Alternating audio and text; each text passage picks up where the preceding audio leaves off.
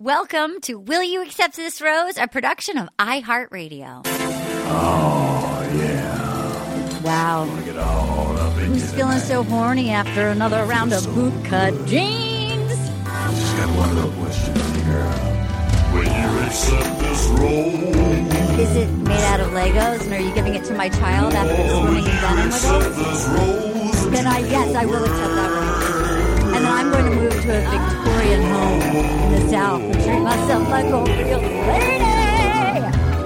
Will you accept this rose into your world? Hello, precious treasures. Welcome to a very special, brand new episode of Will You Accept This Rose? The 3-hour torturous watching experience with the glorious podcasting existence. My name is Arden Marine, coming to you from my very cute but very boiling garage somewhere in the city of Los Angeles, hiding from COVID.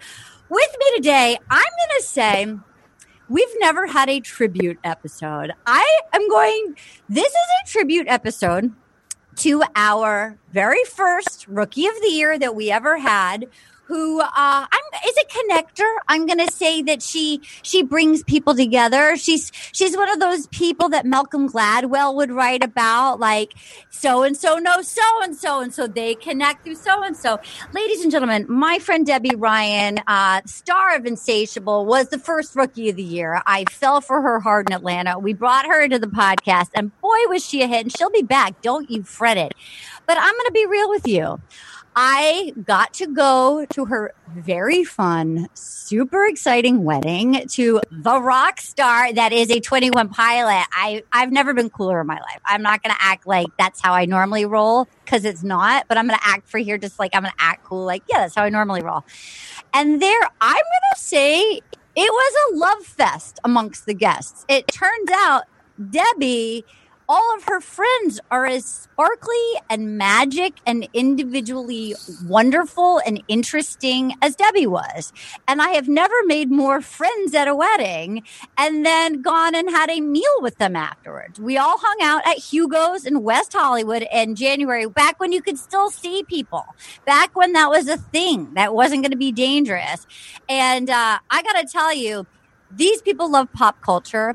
One of these people actually watches the program. So I'm so excited to have her here. And two of these gentlemen were like, you know what? I love pop culture. I don't watch it, but I'm going to watch it one night and I'm ready to play.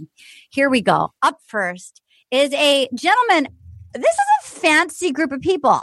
This is a journalist, you guys. This is an editor at Time magazine. So we've got some brains in the building. This person has 2 books out that I have read, and they are so wonderful. The first one is a memoir. It's called The Gilded Razor. It's amazing. And you know what? You guys don't know this because you've probably never heard this. This is the only podcast about grief and The Bachelor. So we get real here. We talk about like real stuff, and we're not afraid of real stuff.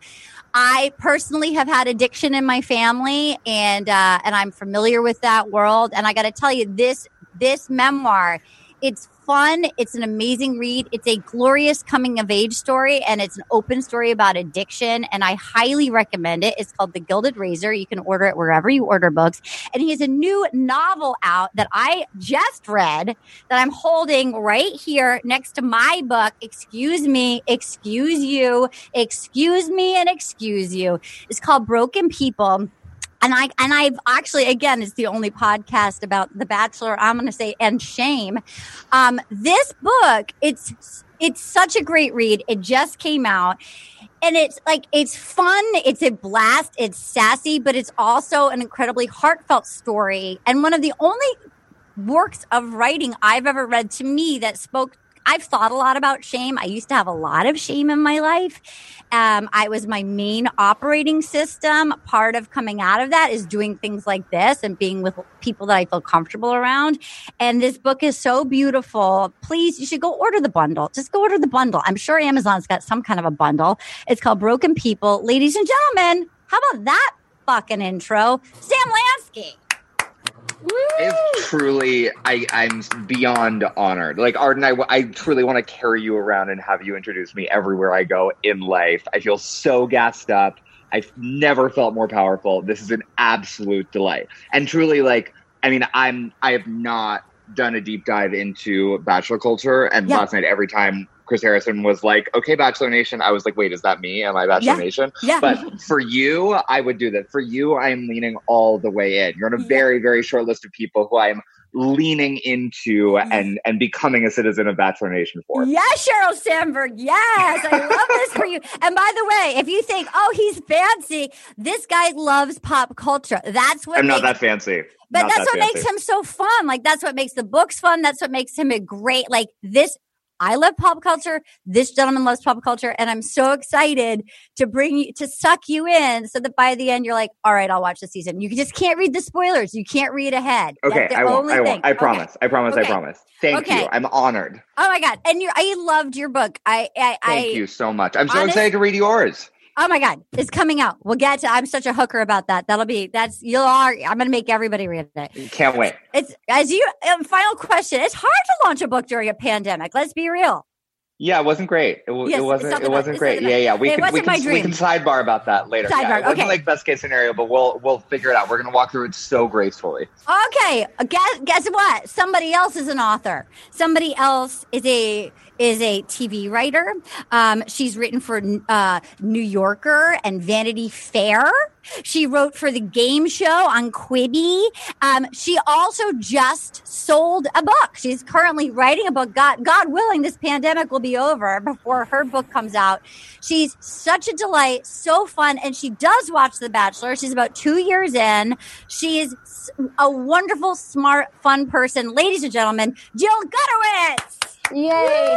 Thank you. That is truly the nicest intro I've ever gotten. That makes me feel really good. When you said Bachelor and shame, I thought those are all of my interests. Right? That's all of me. So yes. I'm really happy to be on the Bachelor and Shame podcast with It's a safe space. I mean, that's the thing. It's like, I've had so much anxiety in my life. I've had so much shame. And it's like, just by telling the truth, be like, I want to be in my garage and talk about hairless people finding love. And I feel more accepted. That's what I want. I want to talk about that. Okay, coming up next is a gentleman who when Debbie Ryan came to my hometown of Little Compton, Rhode Island, which you can read all about in my upcoming memoir. Guys, it comes out in September. It's a fucking pandemic. I don't mean to put pressure on you, but it's all on you. If I'm going to even sell 4 books, it's all because of you guys, Little Miss Little Compton. Debbie and I were flying back from Little Compton, and we were on the plane, and she pulled up her phone and she showed me all these YouTube videos, and she was like, this is my friend. He's fucking hilarious. And she showed me video after video of a person I'd never met. Killed me. It made me laugh so hard. Look it up. Then the next night I'm at a screening and I'm like, oh my God, I like vision boarded it and it was him. And I'm like, you're Debbie's friend. You're Debbie's friend. He is an actor. He has a beautiful theater career. He is a comedian.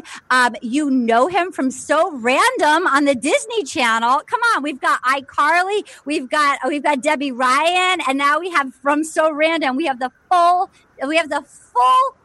thing for you kids out there, ladies and gentlemen. Matthew Scott Montgomery.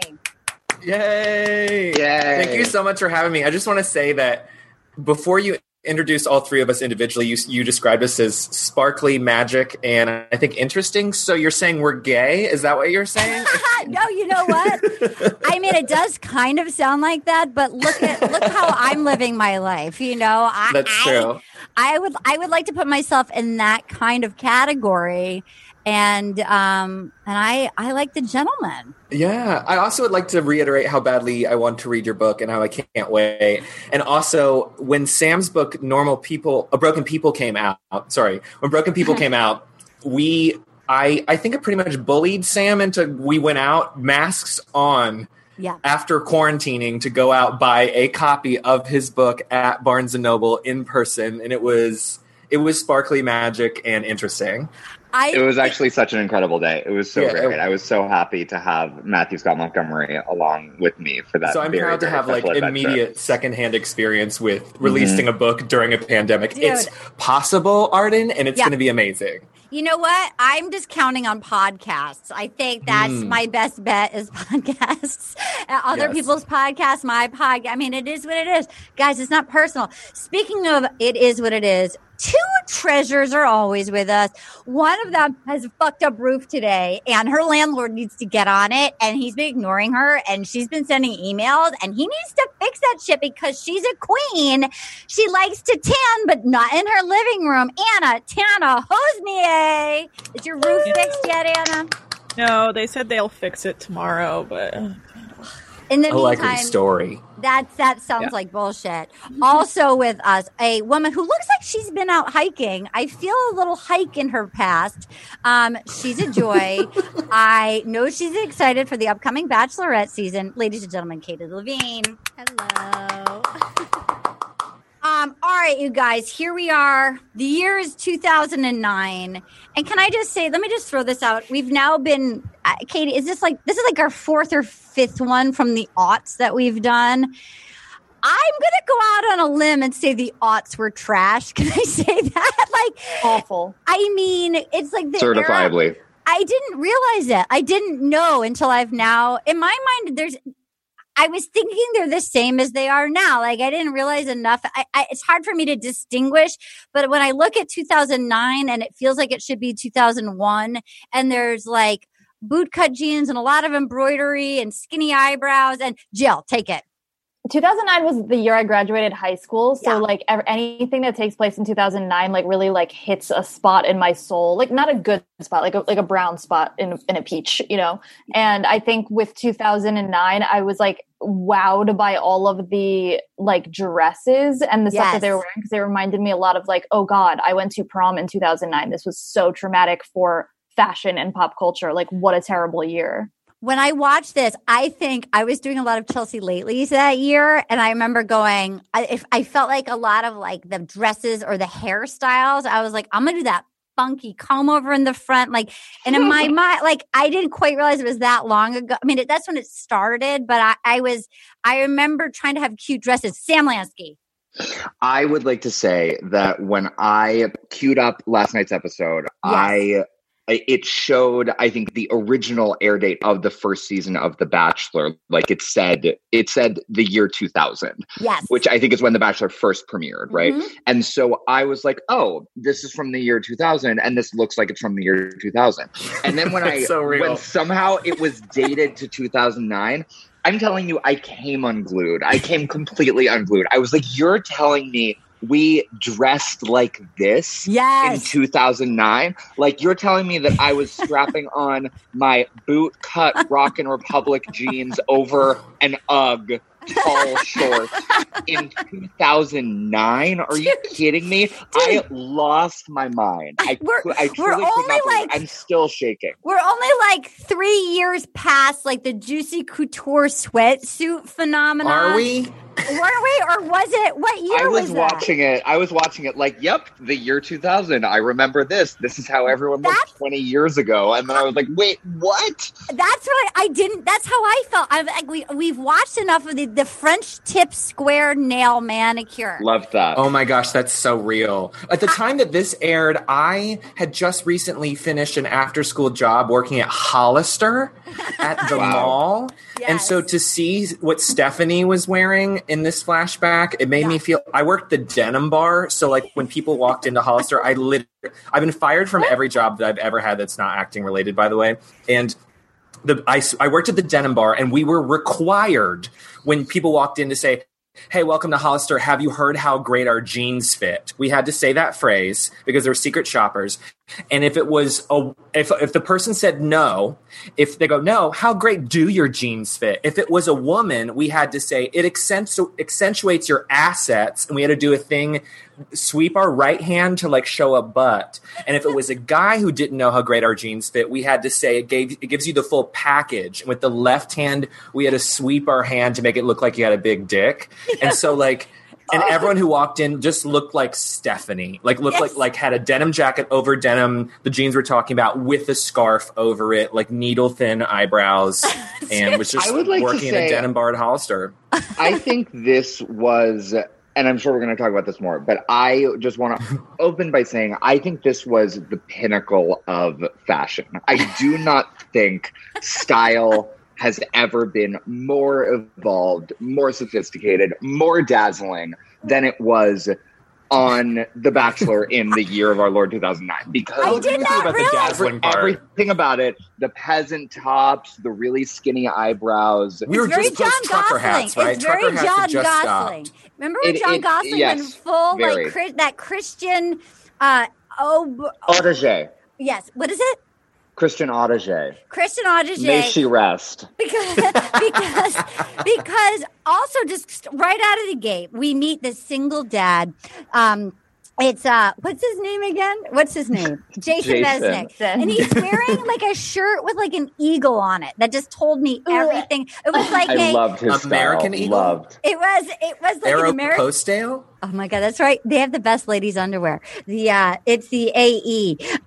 So he's got a 3-year-old. He lives in Seattle. This is all pre-Instagram. So people are actually coming on for love. They are not coming on to become influencers. They do their own makeup and do not contour.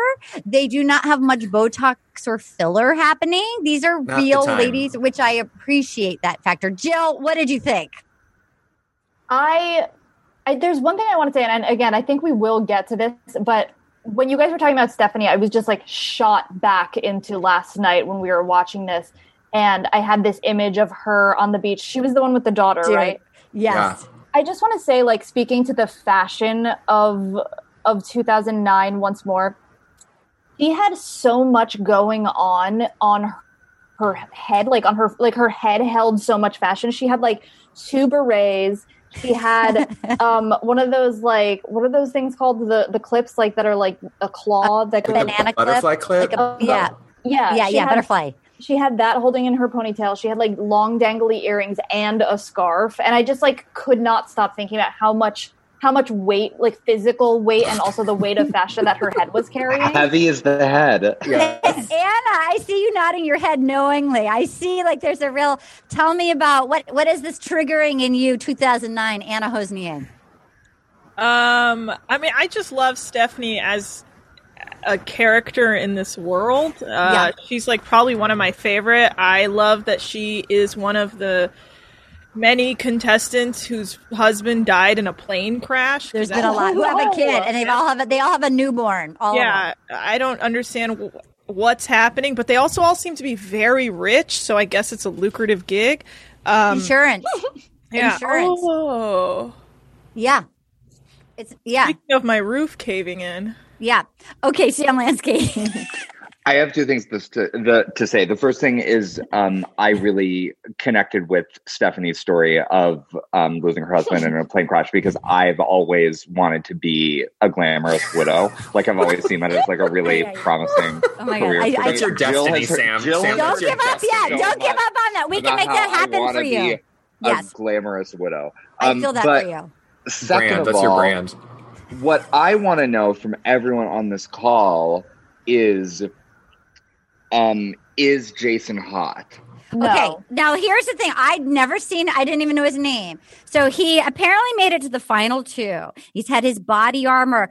Deanna, he's proposed twice. She said no. His body armor went up since his ex-wife left him. He thought it was coming down, but now it's not. He's been hurt. He loves to golf.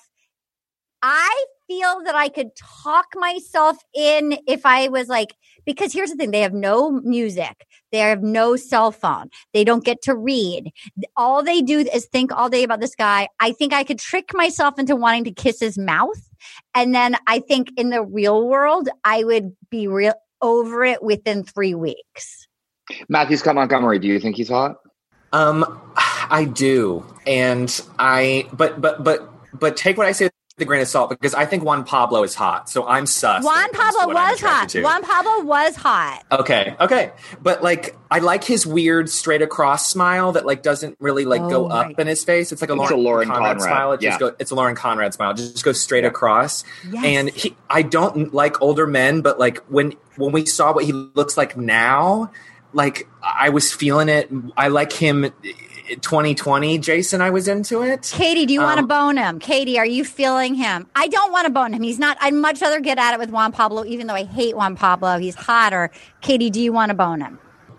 No, not really. I mean, I can see why the girls were attracted to him because he's sweet. He's a good dad. But no, I was never attracted to him. So here we go. The first out of the limos, we have Naomi. She's a flight attendant, and she says, I handle all the bitches with a slap. And then Molly. Now I have to say that my DVR didn't start recording it. So I actually had to watch the beginning last night. I hadn't seen the dove yet I didn't know Molly was a golfer. When I first saw her, I just saw her singing karaoke and I was like, oh, I relate to Molly. But then I've backed up and I see her that she's like into golfing and stuff. I was like, I don't relate to Molly anymore.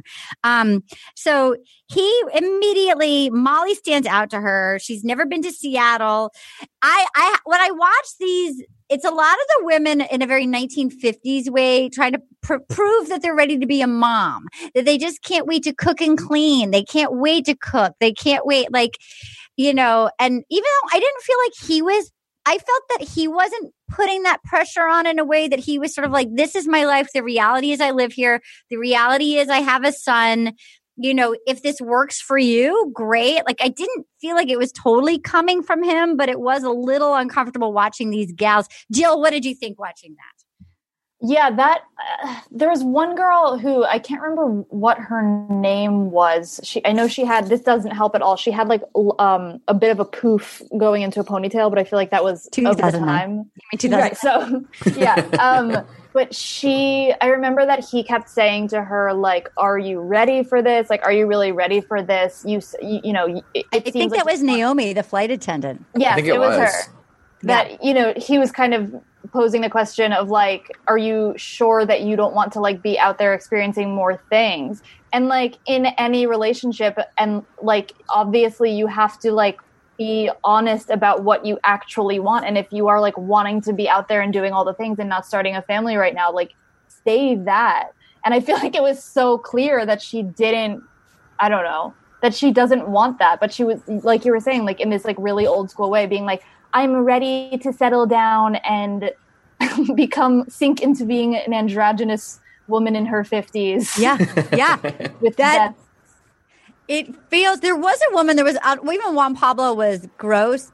He was a dad. We just rewatched that season because I forgot he was a dad. He was a dad. I'd never seen it, but so we rewatched it. And there was one woman who was I don't know if I'm ready for that. And she left him. She ended up leaving. He liked her and she was pretty upfront. He's okay. Okay. So Molly opening night. The Jillian opening night starts cooking hot dogs. She's Canadian. She goes, you can tell what the guy is by what he puts on his hot dog. If he's a ketchup guy, that's a fun guy. He's a good looking guy. If he's a mustard guy, he's a keeper. But if he's a sauerkraut, crowd is out. What did you guys think of the hot dog theory? Sam Lansky. I don't have any remarks on the hot dog theory. What I want to talk about is how when they kept cutting back to present day Jillian in the promo, I was like, who is this woman? Who is that? And so confused. And then when it felt like some sort of quantum collapse when I was made to believe, I would say misled, that is the same woman who was zooming in from her home in Canada, who was on that show cooking hot dogs. I'm so sorry. I'm so sorry to bring it to everyone listening. That was not the same woman. That wasn't even a convincing dupe. That was just two completely different women with completely different faces and completely different voices and completely different on-screen presentations. Agreed. And it's crazy that we're being told otherwise. And we need to crack open the simulation. So my DVR last night started with present day Jillian. Okay. So I started at the end with her present day husband partying with Jason. And then this morning I had to watch the beginning on Hulu. And I'm like, wait, who is that? And then I was watching and I thought that woman turned into Renee Zellweger from Bridget Jones' Diary. It's so deeply confusing. And I feel like the producers must answer for this. I thought it was very clear that woman killed Jillian and took her life. Dude. Yes. Well, it's an Avril Melissa kind of situation. Unmistakable. I was just about to say Avril or the Beyonce and that Italian woman that they think Beyonce is or whatever. Yes. And one of our listeners tweeted in and said that it also looked like looked like she lived in a kitchen that Melania Trump designed and set up for like a Christmas shoot. Like there was something like her present day house was like a Melania. Matthew. I will say I was relieved when like her husband and kid or whatever, I don't care about children, but like when the kid thing came out, because like I was like, oh, for a second I like saw a flash of what I knew to be Jillian instead of just being like a woman alone with like a Zoom background that wasn't real. I was like, oh, she's actually in a house. And then, like, some personality showed up when, like, the rest of the family showed up. So the simulation was glitching, though, Sam. Her personality felt like two separate people, too. Like, the woman on the show 1,000% was kind of fun-loving and fun. And then she had this hard story, which I could relate to if you grow up with some tricky stuff. I was like, oh, she's this fun person who also had some, like, some secrets at home, which I related to. And then watching this, I'm like, she feels like a delicate flower. I did love every time Chris Harrison dealt with children, he would ask them to be brought out, and then he would say, I see you've got your hands full. And then I'll let you go. That actually was like a really good way to deal with people's kids freaking out, is I see you've got your hands full. It's like a sweet way to get out of there. Wait, but can we talk about Jillian's emotional confession that, we've already had, we can continue talking about Jillian's face. I wanted to talk about Jillian's emotional confession. Okay, well, confession we're going to get there. Okay, so here we go. So then we have cooking hot dogs. So we find out. So then he takes all the gals shopping. Everybody has to pick out the outfit. So he goes on that climbing date with Naomi, the flight attendant. They do a climbing wall, and that's what she kept saying. Like, I'm just worried that my life doesn't fit for you. She's like, no, I'm ready for all of it. The Christmas parties, the cooking, and he got all excited, like the cooking, and he goes, I don't want to clip your wings, and she's like, I'm over the single lifestyle. This feels right, and so then Lauren, the teacher in a leopard dress. This was a fun character. Lauren, the teacher in the leopard dress. She gets out and she teaches 12-year-olds. It's opening night, and she asks him what he knows about the government. And he actually did. I was like, I remember those. I don't know that I could do it on the spot. I wouldn't have done that. I actually was like, oh, I'm a dummy. So then he goes, will you wait here for a second? And I actually thought like, oh, she's going to get the first impression rose.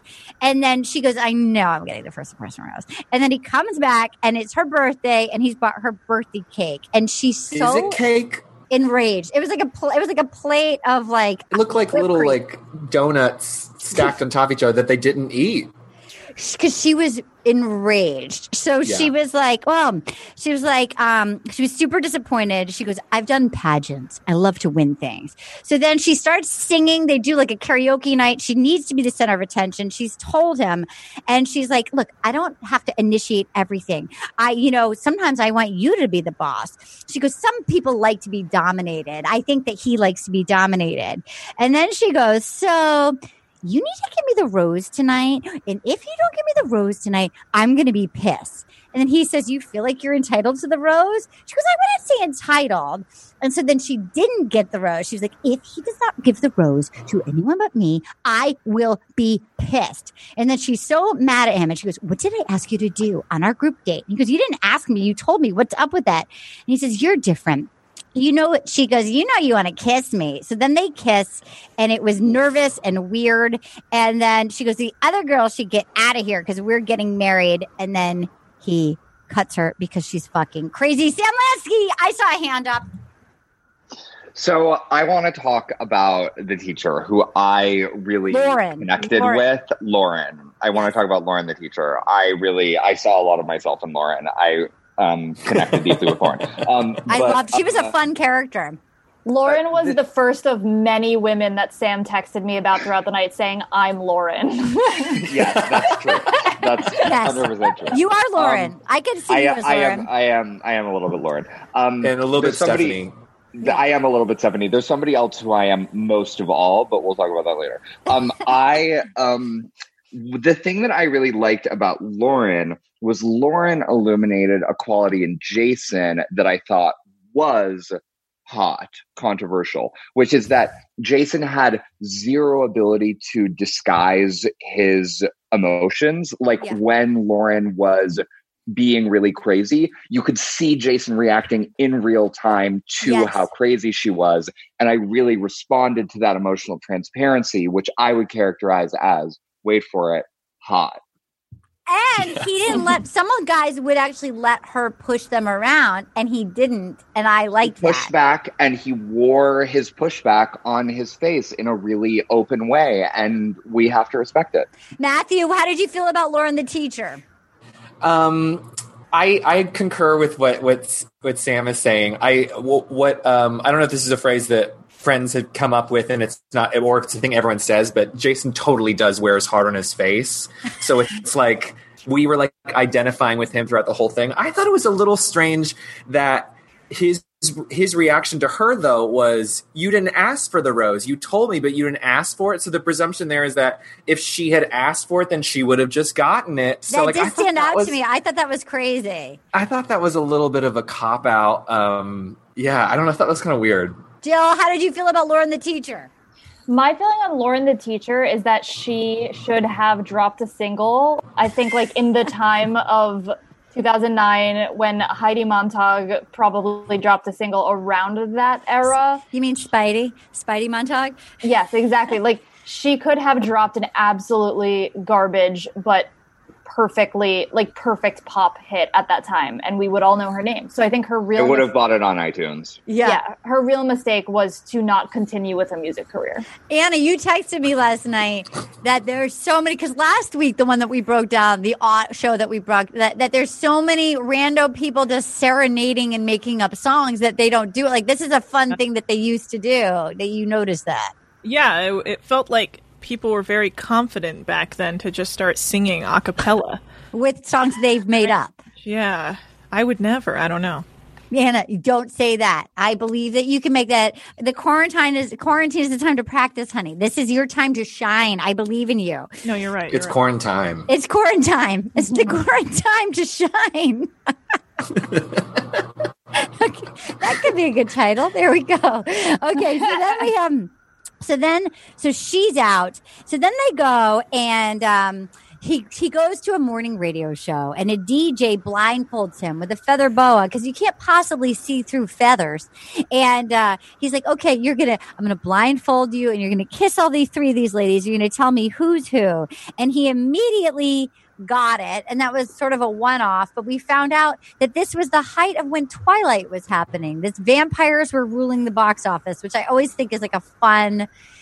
This is when like Kristen Stewart was like full. They were and Robert Pattinson, they were fully in love. That was happening. That was what was in the world.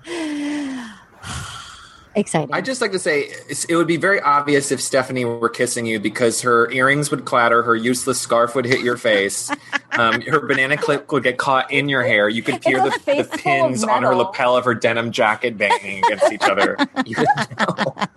It's dragging drums down the pavement to get Stephanie. So then we made another incredible contestant. And again, I'm going to be honest with you. Now that you can actually make a career, like, because Bachelor in Paradise did not exist, which is for Sam and Matthew, who are sort of newer to the franchise. Now you can make a full career. Like, you almost don't even want to win. You just need to get airtime and be a character. And so, like, if you don't get paid when you're on The Bachelor or The Bachelorette, but then if you go to Paradise, you get paid. Maybe you hook up, you get more Instagram followers, you do some FabFitFun boxes.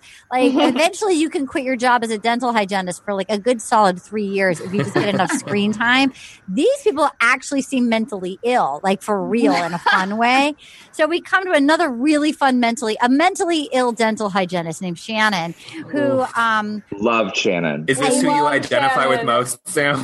No, but I did identify strongly with Shannon, but Shannon's not who I identified with the most. Okay. So Shannon is a very pretty lady, and she goes, July 5th, it's your birthday. It's your birthday. I looked it up on MySpace, you guys. MySpace. Katie, your face. Matthew, tell me. You just put your hand up. Oh, I was just saying, like, the idea, the level of stalking. Like, listen, here's the thing. We all do it. Sam has done it. Jill has done it. Arden, you've done it. We all do our online stalking. You don't tell them that you know all that stuff. No, you ask the questions already knowing the answer. You don't give it all away. For a podcast about bachelor grief and shame, here's the thing. You add shame to yourself. You can stalk all you want online. Learn all just do all you need is fake it till you make it, honey, in public. Just tell your private friends, but in public, don't tell the person you've stalked. Be the weirdo you need to be, but do not reach out. Jill, your hands up.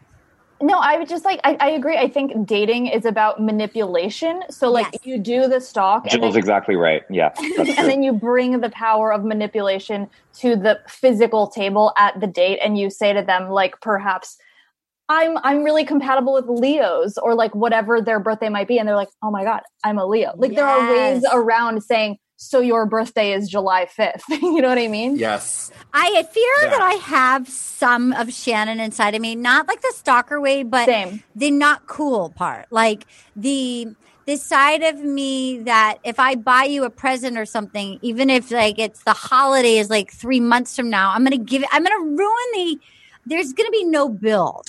There's no like fun Hansel and Gretel crumb of a flirt. Like I'm going to immediately blow my wad of like, here's your present. Like there's going to be no sexy striptease of any, like I'll be buck naked holding your present. Sam Lanksy, your hand went up.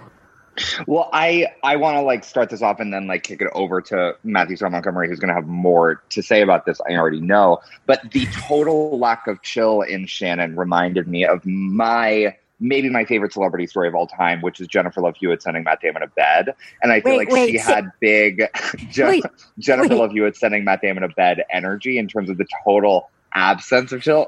Matthew just came unglued.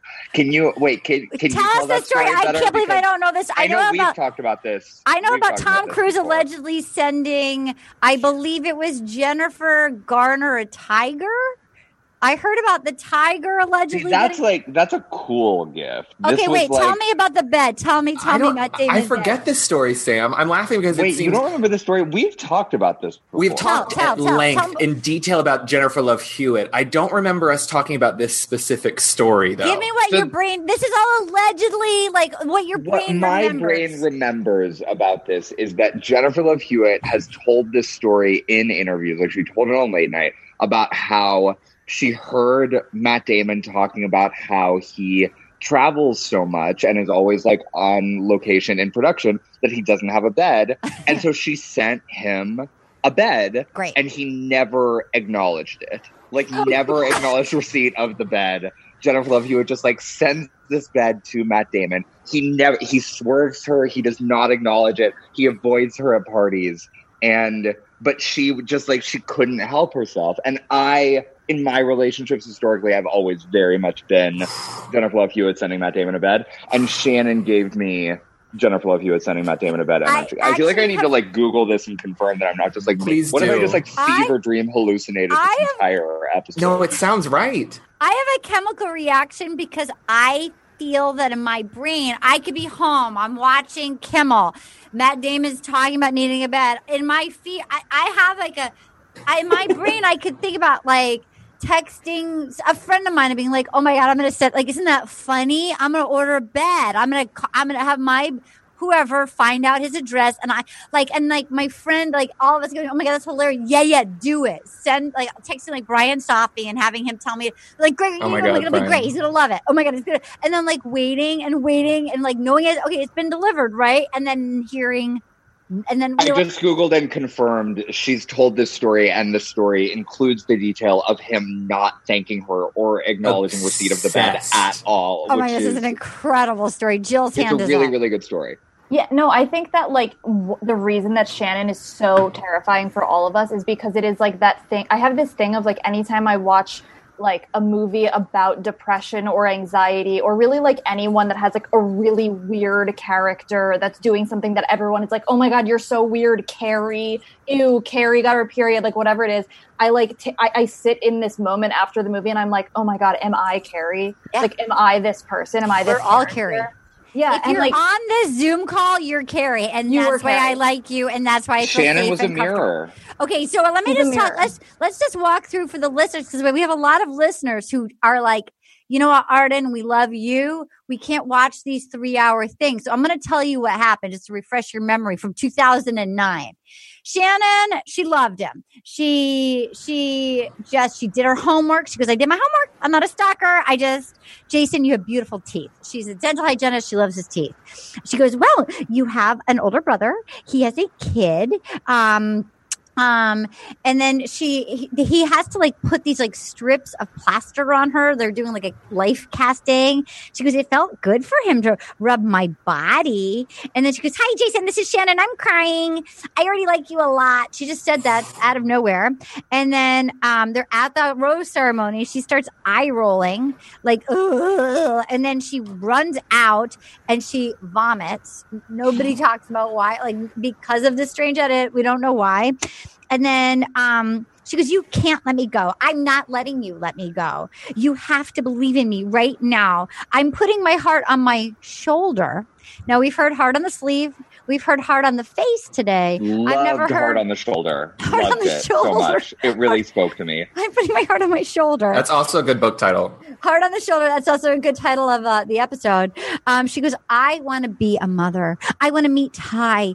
And then she starts picking her nose in front of him. She goes, it's who I am. I'm picking my nose. She like starts literally falling apart She facially. takes a napkin. She starts picking her nose, and then she's like wiping her mouth with this napkin, and then she rolls up the snot and the mouth shit, puts it in a ball, and puts it in his hand, and then he eliminates it. Then she kisses him. He rejects the kiss, and then he keeps trying to get the rest of the napkin off of her face. And then she says, rough. I'm not used to being rejected. And then she got caught. Anna Hosnier, is there any Shannon inside of you?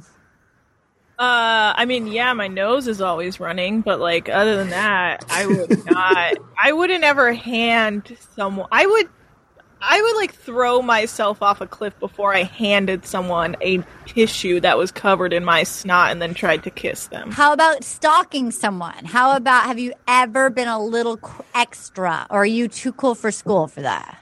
Yeah, I'm sure I have. I mean, I've been in a relationship for a while, so I like physically stalk my boyfriend all the time around our house. But other than that, I mean, it's been a while, but I'm sure I have it in me. I could do it if I really put my heart to it. Katie, have you ever stalked anybody? No, I have not. No, I have. No. Matthew. Did they kiss? Was that after she threw up as well? Was the kiss I think right that was a after different that? night. I think that was a different night. Oof. I know. The edit, she got a kind of a montage because of the format. It was very exciting.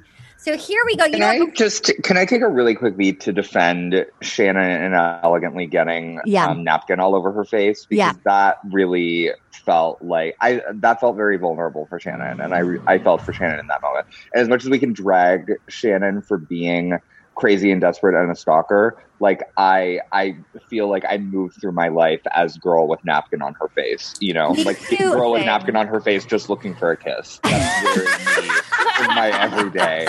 And that's your third book. That's your third book. That's my third book. Yeah, I just had a lot of empathy for Shannon. Dedicated to Shannon. Yeah.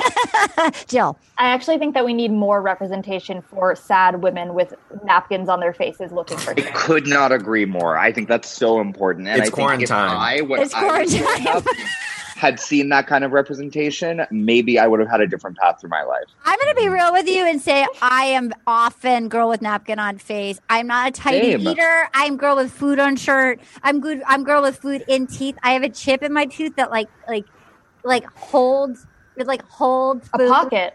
So I have like a food pocket that's like, so I'm like girl with food in teeth, girl with food on face, girl with food on shirt, girl with food in hair, like just girl with like one nose hair she didn't see that, you know, just not quite on, like kind of put together, but like not fully on point.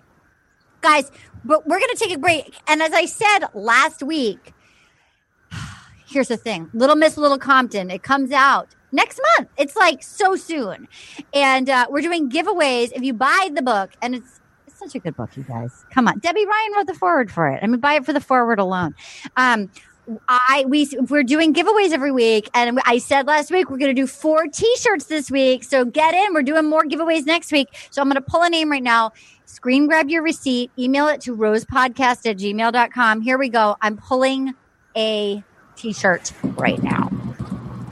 Brenda Ramirez, Gary, you got a T-shirt. All right, we'll be right back. Bone Zone. Let's get in the Bone Zone, guys. And we're back. Oh, my God. Now, I have to say, I learned a little fact over the break that Matthew actually watched this season in real time. So wait, Matthew, how many seasons have you watched of The Bachelor or Bachelorette? Probably like sat down, watched all the way through like 5 or 6. Oh, I kind of stopped a couple years ago. Okay. I don't have a good reason for not watching it anymore. It's one of those things where it's like I still have cable. I DVR every season that airs. Yeah. And then like I just don't. I usually watch the finale. I'm not this person with other series, but with The Bachelor in the last couple of years, I usually just watch the last episode. Okay. Is that weird? I don't know why. I get that. I mean, I used to always watch America's Next Top Model, and then I've seen every episode, girl. I've seen like a lot of seasons, and I don't know why I stopped. I don't know why I stopped. It's just like 1 year I just stopped. Okay, but you have a story. Tell us your story. Yeah, so there's a line that Stephanie said in one episode of this season that my brother and a group of friends and I have been saying for the last 11 years. Yeah. Like, and it's a running joke between all of us, but they don't know that it came from The Bachelor. It's just something my brother and I used to say all the time, and then my friends picked up on it, and now it's something we say, like, honestly on a weekly basis. Yes. So when you asked us to be on this podcast and I saw what we were watching, I was like, oh my God, I wonder if they'll show the clip. So Stephanie, because Which one is Stephanie? Which one Stephanie's is the mom. Stephanie's the mom. Who we're about to chat about. So we're about to chat about. Her daughter, Sophia, who she wasn't able to see. There was one episode where she had to like call her on the phone to like catch up with her, and they had like Sophia on speakerphone. Yeah. And maybe Bachelor Nation who's listening to this knows specifically what Sophia was talking about. I can't remember what Sophia was talking about, but it was something where she had like a cake or cookies or like a fairy outfit or something that was, she's like, Mommy, it was so sweet. And then this is what Stephanie says to baby Sophia. And she said it in such a like sexual way that it really disturbed my brother and I, and we started laughing, and then it became a thing we say all the time. And she said, well, that fits you perfectly because you know what? You are so sweet. And that's something that whenever the word sweet comes up, my friends and I just automatically reflex say that phrase. Can I try it? I want to try it. Yes. Okay. That fits you perfectly because you know what? You are so sweet. Okay, ready? Okay. I'm just going to do. Well, that fits you perfectly because you know what? You are so sweet. This means so much to me. Oh my God. I can't wait for like people to listen to this because like we say it all the time and it's a fantasy come true to hear anyone else say it, especially you, Arden. That makes me such a joy. I felt so excited. What did you play on So Random for our listeners out there? Because we have the guy Jerry Trainer. He was on iCarly and he was on Drake and Josh, and we have a lot of our listeners go crazy that he's on the podcast. What did you play on So Random? So for people who weren't familiar, So Random was a spinoff of a show called Sunny with a Chance that was on Disney Channel, and I actually met Debbie because she guest starred on our show, and then that's how Debbie and I became friends, and it was a whole thing. So what So Random basically was like SNL for Disney Channel. So we had like a musical guest every week, and we had like a backstage story going on where like Justin Bieber's here, what do we do? And then there were sketches in between. So my character's name was literally Matthew, and I was one of the cast members of this TV show. Every episode we had like Miss Piggy was running around and I couldn't do anything right, and I was trying to help her out, and meanwhile we were doing sketches, so I played a lot of different sketch characters in the show. So fun. Was it a blast? It was a blast, and it's actually on Disney Plus now, listed as season 3 of Sunny with a Chance. So if you want to see all my embarrassing home movies as a Disney kid, it's all on there. And was that Victoria Justice? Am I right? That was Nickelodeon. So Nickelodeon was, that was Victoria Justice, and she was on Victorious, and Mm-hmm. So great. Oh, so great. Yeah. Okay, here we go. So guess what? Well, that fits you perfectly because you know what? So sweet. Speaking of which, Here she is. It's Stephanie. Anna, you love a widower. And Sam is future you, the ghost of Christmas future. Sam Lanksy. Can't wait. This is your future life. So her husband died in a plane crash, and her baby girl was just a little infant right there. And it was Sophia's birthday. And she was sad that she couldn't be with her on her birthday. But she got her a fairy outfit. And she thought that Brad, is this his name? Brad. Jason. Interchangeable, honestly. Looks like a Brad. He looks like a Brad. Jason could be a father figure. And I wrote crazy casual outfit. So this is the one with the scarf. It was crazy. And the barrettes. There was barrettes, literally crazy casual outfit. There was like useless scarf, flip-flops with boot-cut jeans, a denim shirt, a lot of sweaters, scarves, there was a lot. So crazy casual outfit. And she thought that Jason could be a role model and a daddy for her daughter. And so he goes, oh, they're walking on the beach. And the Pacific Ocean is always pretty cold. I just want to start with that. And he says, oh, look, what's that over there? And she turns and she's like, now, look, I'm not a mother, and I've never been a Bachelor contestant, and I've never been away from a 4-year-old that, like, I can't imagine the feeling. So I'm not trying to be a hater here, but the insanity, feeling, the level, I was like, my baby. He's fully clad, had to do in like a denim tuxedo, runs straight into the wave. Nothing is worse. I grew up in a beach town. I like going to the beach, but there's sand at the beach. We're not at the pool. And wet denim on your legs. And they did not bring a change of clothes to go to Legoland. So we're down near Legoland. We got a wet denim. It's cold enough so you need a jacket and a scarf. You're running into the cold Pacific Ocean. You're getting your salty, wet, sandy denim. Oh, baby. Running, and I love you. I'm so excited. They literally bang into each other too. I was so worried for newly 4-year-old Sophia because she like face plants with her mom, but then she's okay. She goes, I'm overwhelmed. Jason, I'm overwhelmed. This is magical. Oh, you deserve the world. And then I wrote down wet jeans. And then she goes, this is a roller coaster for me. And then they go to Legoland. It was a fantasy day. And then she goes, well, when one family was broken, another could be made. And they go, and he gives her the Lego rose. The girl was so sweet. Her daughter was so sweet. He was very good with her. He lit the candles for the cake. He's clearly a nice dad. Like he's clearly a good guy. But I was so distracted by how wet because they were still in their wet denim. Like they didn't go buy them like a new outfit at like a Lego sweatpants suit or run to Walmart and get like a $20. Go to Target and give the girl a break. Get her some non-salty, sandy, wet things. Who wants to start? Who needs to take it? Who is the first one to talk about Stephanie? Jill. I already said this, that she physically carries a lot of weight on her physical person just because of the accessories, and so. She did physically collide with her daughter. The daughter smashed into her like shin or something. And I was like, oh my God. And like, nobody acknowledged it. Like, it was just like so exciting and happy that like, we just like moved past it. But like, you got to think like she's a tall woman. Yeah. And it was like throwing a bag of rocks down a hill.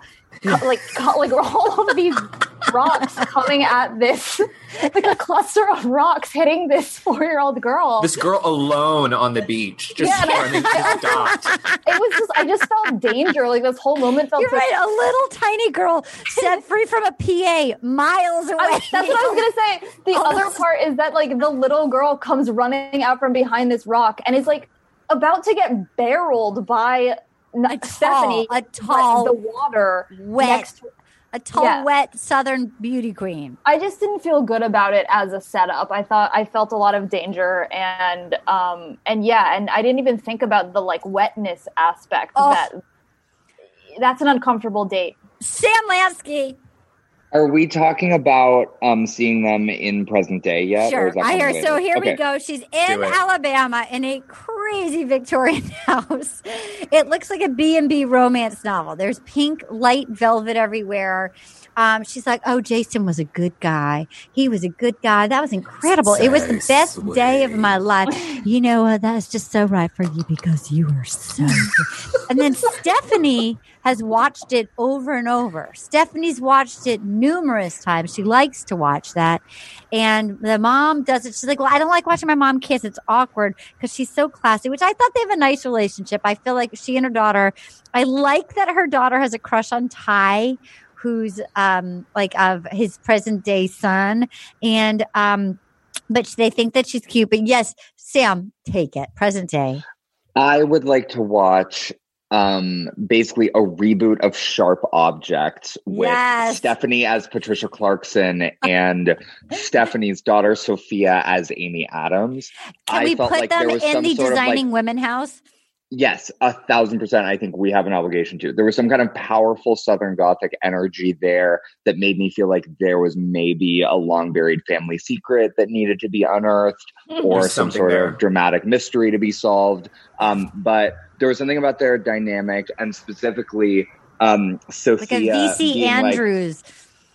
Yes, 1,000%. Sophia seemed extremely ready for her close-up. Like, Sophia was very, very ready to have the cameras on and to celebrate this moment of being on TV with her mom. And I respected that. I feel like I witnessed that in Sophia, and it reflected something that also was within me. And is this who you relate to the most? Are you Sophia? No. Okay, great. No, it's coming later. Yeah, but I loved their dynamic, and I loved getting to zoom into their home. I was because everybody else is. So now we've watched 7 or 8 of these seasons. Everyone else's Zoom background looks kind of like a slight version of what the crazy Canadian who is the new person looks like. They all have like the white tile with the black grout. It's a very cool West Elm kind of. They all have like restoration hardware. And this one was a fun Victorian dollhouse doily, B&B, Mississippi moss dripping, like vampire novel beginning. I really enjoyed that it was different than everybody else's like brass and, it wasn't as present day. Matthew Scott Montgomery. So the relationship between Stephanie and her daughter Sophia present day reminded me of in high school, there was one of our we were doing like a high school musical in our gym. So we like used like there's a point to all this. And there was like a guy's locker room and a girl's locker room. And one of the girls in the play was Elizabeth Newton. I grew up in North Carolina and her mom's name was Millie. It was Millie Newton. And Millie Newton looked exactly like Stephanie, like down to like the last detail. She worked at the perfume counter at Upton. She looked like so young and so old at the same time, and it didn't really make any sense. I want to play Millie Newton next year during. Yes, we used to call her General Mills because like Millie, General Mills, Millie Newton, whatever. Anyway, and Millie Newton and Elizabeth Newton were best friends, even though Elizabeth was like 15 and her mom was like 50 or whatever. They were like always together, always inseparable. And before opening night of the musical, the girls' locker room was like for a hair and makeup, and then the guys' locker room was split up so everyone like got dressed in there. So I remember one time me and one of my castmates were going into the girls' locker room to get hair and makeup, and Elizabeth Newton was standing completely naked in the girls' locker room, just standing there completely naked, and Millie Newton was dressing her, was like putting clothes on her, and we walked in, and a face that I've never seen before and a voice that I've never heard before, Mrs. Newton, General Mills, goes, "Get out of here, my daughter's getting dressed." And like just Elizabeth staying there completely naked. And we all stood outside the girls' locker room being like, what the hell is going on? Then like 5 minutes later, she came out like dressed full makeup. We're like, hey guys, ready for the play? I feel like there's something happening with Stephanie and Sophia where Sophia stands completely naked every morning and Stephanie like dresses her. And if anyone tries to interrupt it, she turns into a demon. Katie, Katie, your reaction. Katie, get on the mic, honey. I just love the General Mills, Steven. Katie, your reaction looks shocked. Tell me what you thought about that story. I mean, that's like, also, it's scary to happen to you in high school because you're like, it's weird.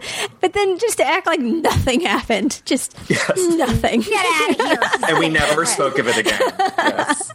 Wow, that is a joy. That is a dream weaver. All right, do we have anything more to say before we move on? Anything you want to leave on the field with Stephanie, or just a slow clap? Just like, well played. Well played, Stephanie. Okay, so here we are. We're down to the final three. For the final four, hometowns. Here we go. We've got Jillian, Melissa, Molly, and Naomi. Oh, what a gift. Naomi, I felt for her. Okay, so Sam, you're going to be first up. Naomi lives in Carlsbad. She's a flight attendant. She has an interesting family. Now, when you were texting me all this, I hadn't watched it yet, but I was so excited, Sam. So it starts out, I'm like, oh, are they just quirky because they have the hula hoop? But I was like, you know what? That's fine. I'm on board with the hula hoop. It's kind of fun. Like, some of the families are so cold and unwelcoming, and they love to grill, what do you think of my son? Or what do you think? So at least I felt they were welcoming. I wasn't mad at the hula hoops. That was fine. And the mom goes, be one with the hula hoop. Like, okay. So then she goes, reincarnation is a big passion of mine. It's a big topic. If you're a truth seeker, and I imagine that you are, you might think we've met before. I came from a better world. Maybe we are from the future. I come from the same soul family. In the past, I know that Jason spent at least one lifetime as a mom. And then she goes, and now there was a beautiful thing. I was driving the other day and I looked out the window and I just saw these beautiful feathers, a beautiful dove. I killed it. I killed the dove. The dove killed itself, but I couldn't leave it as roadkill. And then the kid goes, right now it's in the fridge in a bag. Okay, this poor little boy. And then she brings it out. And this dead dove is in the bag. And she's like, and I was hoping that you could help us honor Rosie by giving Rosie an elegy for Rosie. I hit the dove. It was, and then he goes, Jason Messick was actually a good sport. He goes, this is a symbol of peace and freedom that she's killed, which I actually made me like him that he said that. Yeah. He goes, and then he had to say, in loving memory of Rosie, who died on the windshield. And then the boy goes, ew, I feel its head. Goodbye. And then the little boy goes, sorry, dead bird. I have to tell you, I loved this hometown. Sam Lansky, your hand was up 18 years ago to talk about this. Take it. I just have to say, I first felt represented by Lauren, and then I felt represented by Shannon. And then the real sort of triumph of representation came for me in this scene. When I met Naomi's mom, Joanne, I thought to myself, okay, that's me. I am very much Joanne. Yes. Talking endlessly about energy in our soul tribes, check. Making everyone uncomfortable, check. Just I feel really, really witnessed by Joanne. But then at the on-screen debut of the dead dove in a paper bag, Rosie. Rosie. I thought, that is me. I have never been more represented than I am by a dead dove in a paper bag on a hometown visit on The Bachelor. That is me to a T. Representation matters. We need to talk about that. And that you've also been that is you, that you have been a dead dove in a paper bag, frozen solid in a residential freezer. In somebody's Carlsbad. Yeah. In Carlsbad. I would say in Carlsbad, California. I would say I started out a Lauren, became a Shannon, briefly was a Joanne, and ended up a dead dove in a paper bag. Throwing yourself in someone's windshield to end throwing myself, hurtling through space towards someone's windshield, just searching for a way out, just trying to get free. That's very, very me. I loved the by a mile, the best thing about this 3-hour odyssey was the dead dove in the paper bag. Yes. Jill, first of all, your representation does matter, and I'm so thankful that you feel seen, Sam. I'm so glad that they were there for you. That Chris Harrison from his Ramada Inn lobby of his study in his house with his novel, The Perfect Letter, behind him, and his painting, and his son Harrison, who just wants you playing video games upstairs. Yes. Yeah. Yes. Okay. Jill, you had your hand up. Talk to me, sweet queen. Well, I was just going to add to, like, while we're on the topic of representation, the more that Sam was talking about this, the more I just felt represented by the fridge that was home to the dead dove in a paper bag. Because I think that, like, the longer the pandemic goes, the more the depression settles in, the more I feel like I am actually home to a series of rotting dead doves in paper bags. Yeah. And I'm keeping them cold. Yes. And then maybe it's time to set them free and bury them. And bury them. And again, like, had I seen, like, a fridge that was home to a bunch of dead doves in a paper bag when I was a kid, like, how much easier would my life be right now? No, you would have known that was possible for you, that you could, as a fridge that contains a rotting dead dove in a Is this bag, Rosie? that you could have. Yeah, that is Rosie. Do you wish you made your hummingbird? Read Broken People. Do you wish you could take one more pass of Broken People? There's a bird on the cover of my book, which is what we're all referencing right and now. Also, there's a bird on the cover of my book. It's not. It's a portrait of me, a dead dove in a paper bag. That's on the cover. That should be your author photo. That should be your author photo. Yeah, just made by Rosie. A rolled up paper bag that we all know contains a rotting dead dove. And somebody wrote on the bag. That is Jill. The bag, if you look closely, had like on Sharpie, somebody wrote Rosie on it. It said Rosie on the bag. Gorgeous. It was incredible. It was truly beautiful, gorgeous. Beautiful. Like a tattoo on my body. So she got cut. Matthew, did you have anything you needed to say about Rosie or the Absolutely hometown? Not. It's all already been said. Okay, great. We were all thinking it. Everyone here was thinking it. Tana, did you need to say anything about Rosie? Rosie's the dove?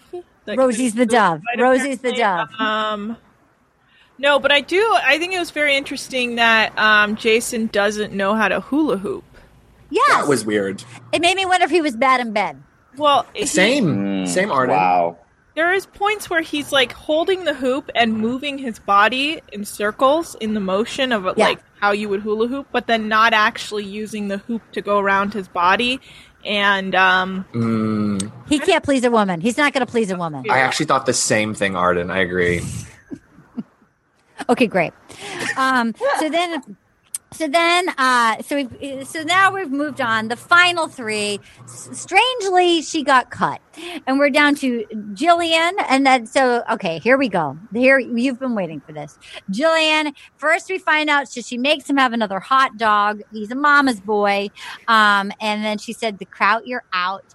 And then they do have a lot of like wacky dates. Who can jump the highest? So then they go to Disney Concert Hall, and we missed it, but apparently they were there greeted by not Robin Thicke.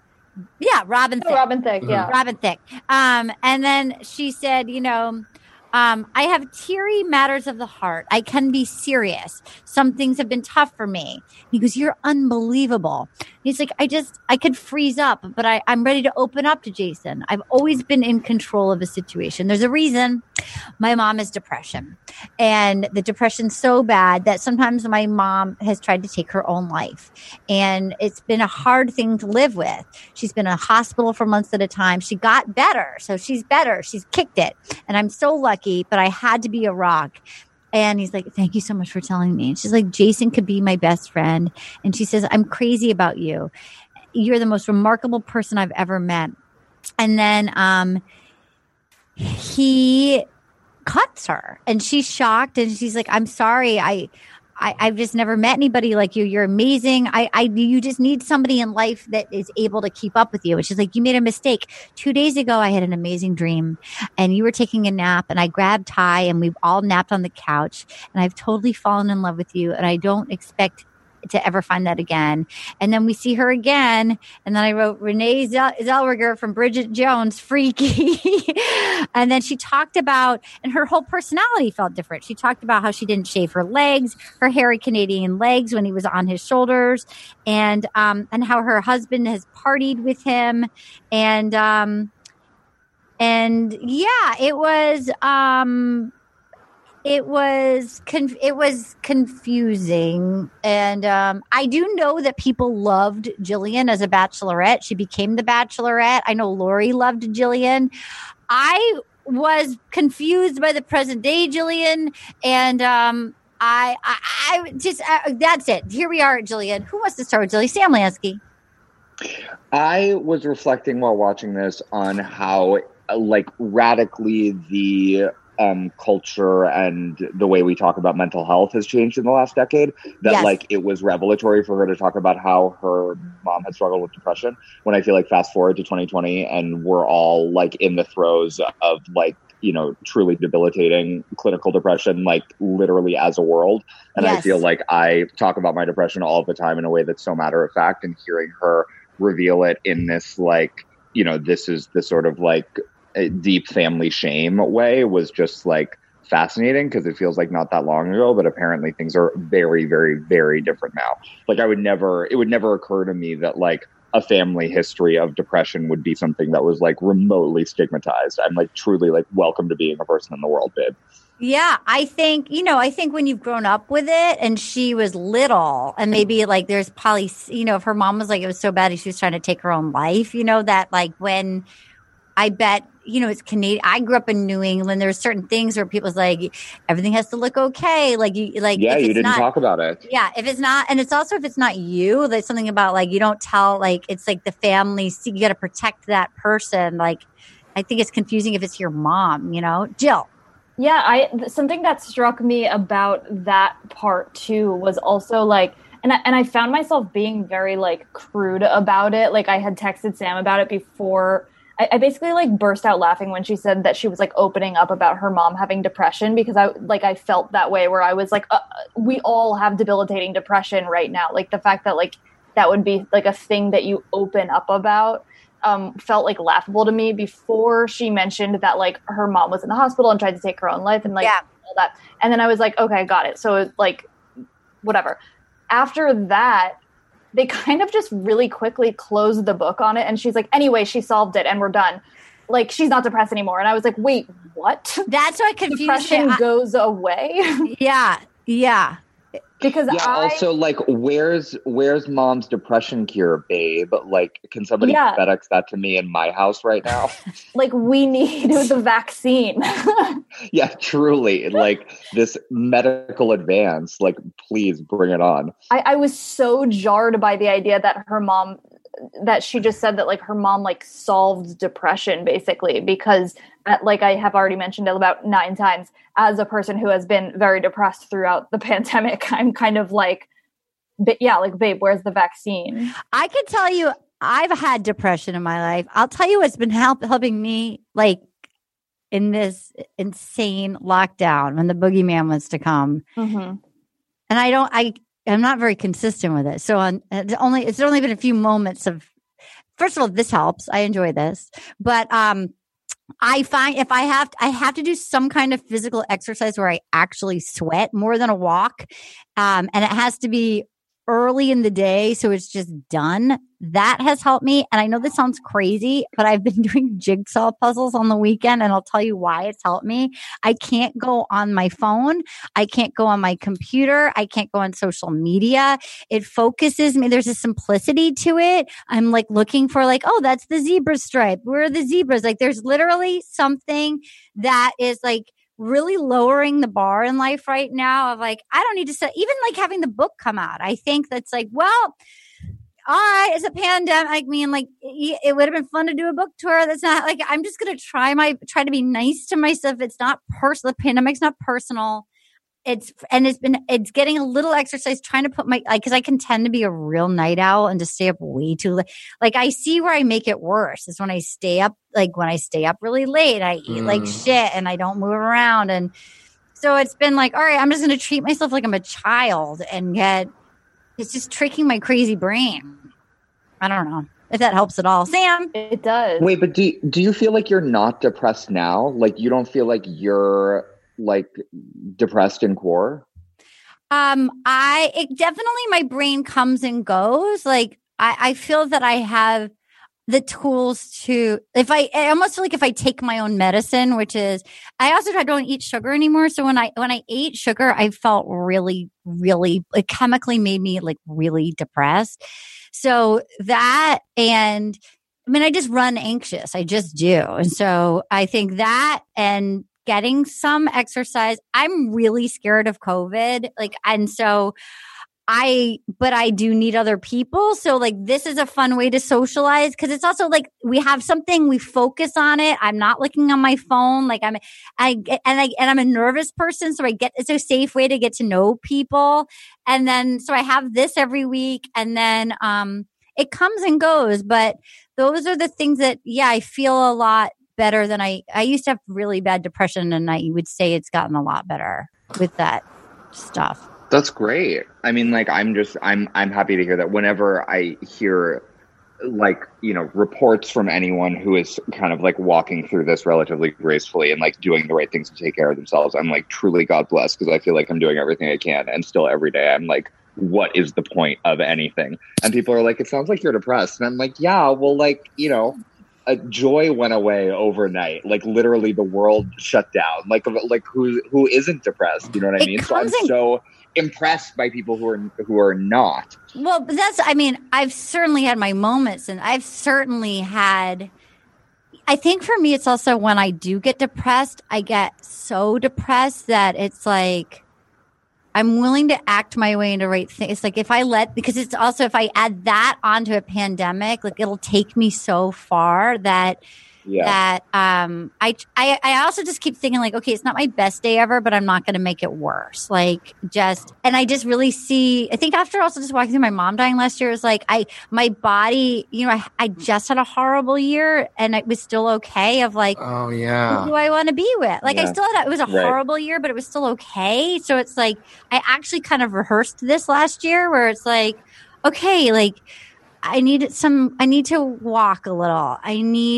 I do a little gym class online. Okay, what friends does my, what my body tells me, like when I talk to somebody on who don't I want to call back? And then I just don't. Like, who do I want to call back? What do I, and I allow myself to change my mind, like what seems fun. And that, I think walking through my mom really, because life was really good last year. And so like, I didn't want to miss out on so it's not pretending the pandemic's not happening, but it's also like I don't need to make it personally and rub my own nose in the shit of it. It's like, all right. I find it in some ways a little bit of a gift of a detachment from my own ambition of like, I hate when people are like, so what are you up to? What are you up to? Just like, there's sort of a breather of like, nothing. Like I've got the book on like my podcast to my book, like, but that nobody's, if somebody's doing that to you, they're a dick and walk away from them in the pandemic. Just like, like I haven't had a break from my own ambition in so many years. Like the freedom of that, I'm tired, so there's a sort of a pleasure of like, I'm not going to set the world on fire. I'm probably not going to be on the bestseller list. Like I'm probably not, but like, I hope people like my book. Like it's been, I don't know. That's what I'm trying to do because I think that sounds very healthy. Because of walking through last year. Yeah. And even literally watching I started watching, I'll Be Gone in the Dark, and it really was a great thing, but it scared me. So it's like, it's like, you know what? I'm going to watch the Great British Bake Off, and like, I'm going to watch Indian Matchmaker, and I'm going to watch Bachelor. Loved. Like, oh my God. Loved Indian Matchmaker. Favorite new show. Loved. Really a gift in core. So to me, it's like, knowing that I have good instincts and I'm allowed to listen to it, like I've sort of like, there's some people I just can't deal with right now, and I'm not like just listening to my body of who do I want to be around and who do I not, because I have also knowing I'm more tired than normal. I'm really tired right now, so like okay, so I need to take a nap. Like that's helped me. That's helped me if that's at all useful. No, that's like really helpful to me. I mean, like I'm so like open ears to anyone who wants to tell me how they're like managing a day. But I feel like you and I have talked about this before, that we have like a similar brain. I run very anxious. Yeah. I know that physical exercise, like physically sweating, like helps me. Yeah. I also like tuning out where I can only focus on one thing, like a puzzle or something. But yeah, I think that my issue is like actually putting it into practice. Like I have to like make a routine and do it, and I never stick to it because I'm tired. Well, I also just want anybody listening to know, like, all of this, it's organized chaos. Like it would look like I'm walking in circles, but like just allowing, done is better than great, like I wrote my book in like 10-minute, 15-minute in the beginning, like, cause it was too painful. Eventually it got more, but I didn't sit down and write for 5 hours. Like, you spend some hours on like TMZ and like, just the reality is like, I'll wear my gym clothes all day. I literally printed out a calendar and I'll give myself like a sticker or a star when I actually even just go for a walk, like little reward things of like, because otherwise I don't want to do it, So it's if for anybody out there, if this is remotely helpful, like, and literally things like this is just silly and fun, and it feels connected. We have the best listeners, and like when people email us that, everyone's having a hard time, and so it's nice, just. I don't know, it's okay. How about nothing's wrong with you if you're having a hard time? It means you're not a psychopath. Like you should be having a hard time. It's scary and sad. And like, it's normal to have a hard time right now. To me, like I'm not thriving, but I think it's perfectly okay to be anxious and a little worried right now. Yeah. Okay, great. I do my nails, shit like that. I wash my hair like twice a week. I love that talking about Julian's mom got us onto this like really like productive, fruitful, ultimately positive note of talking about mental health in like a really clear way. Well, and I did have a lot of compassion for her because my dad was really like secretly in and out of the hospital a lot when I was a kid, and like and I was never allowed to tell anyone, and so Don't tell anyone. Yeah, and I think that still goes on. I think in some families, and so I understand. Like, and you're the fun one. Everybody thinks you're fun, but like. If you're a little kid and you have to go say goodbye to your parent in the hospital numerous times, and like, that'll affect you. I think there's still a lot of places where people don't talk about it within communities or families. So I actually related to her. And then when I saw Present Day, I was like, I don't know what's going on. Okay, here we are. We're back. That was our Goop self-help portion. Our self-help. Actually, I've never listened or gone on Goop, but I know people love her. Okay, or not. All right. So here we are. So she's got 2 kids. Jillian has just canceled her wedding, her engagement, and then her son asks for a bumblebee. All right, so here we are. We're down to the final 2, Molly and Melissa. Melissa was a Dallas Cowboy cheerleader. I noticed, I think that Jason Mesnick might be a short bachelor. They seem to generally cast tall guys, which, again, who here would make out with Jason? I wouldn't seek it out. Matthew, he's your top. I like short guys, too, so that works for me. Great. I love this for you. I thought Jason was a short king, and I would make out with his face. I think I would probably make out with him once, and then I would not want to make out with him again. Sometimes he looks like a good kisser, and sometimes he doesn't. Like, depending on the girl, he did this thing with Shannon where, like, kind of like the pity kiss or whatever, that for some reason my friend calls milk bottle kisses, because it's like, when like someone like drinks something. We used to know this guy that used to drink. When he drink out of bottles, he put his entire mouth over the bottle and then like drink it. Oh. Yes, and that's how he kissed Shannon, which made me feel double sick because it was like, oh, she just threw up, and now he's covering her entire mouth with his mouth. But then other times, that worked for you because you are so great. Yeah, I saw that was a gross kiss. I saw that kiss, and I actually was like, ew, I'm not into that kiss. Like, Anna, for example, oh yes, Matthew. I would say Ari. with Ari's season, he made me feel I couldn't watch it because anytime he kissed someone, I felt physically ill because of the way he would. I did not like. He was a wall kisser, but not in a. I like a wall kiss, but I didn't like his wall kissing kisser. He loves. That's his movie. Push you up against the wall and kiss, which sometimes was exciting, but not from Ari. Anna. Oh, it made me feel sick. Bottle kiss. I have no memory of Jason kissing, honestly. I think I would, not pay attention in that moment. But also, he looks a lot like my boss, and I can't really move forward from that. Right. You can't move forward with that. So here we are, the final two. Melissa, she danced for the Cowboys for a few years. She just got her teaching certificate.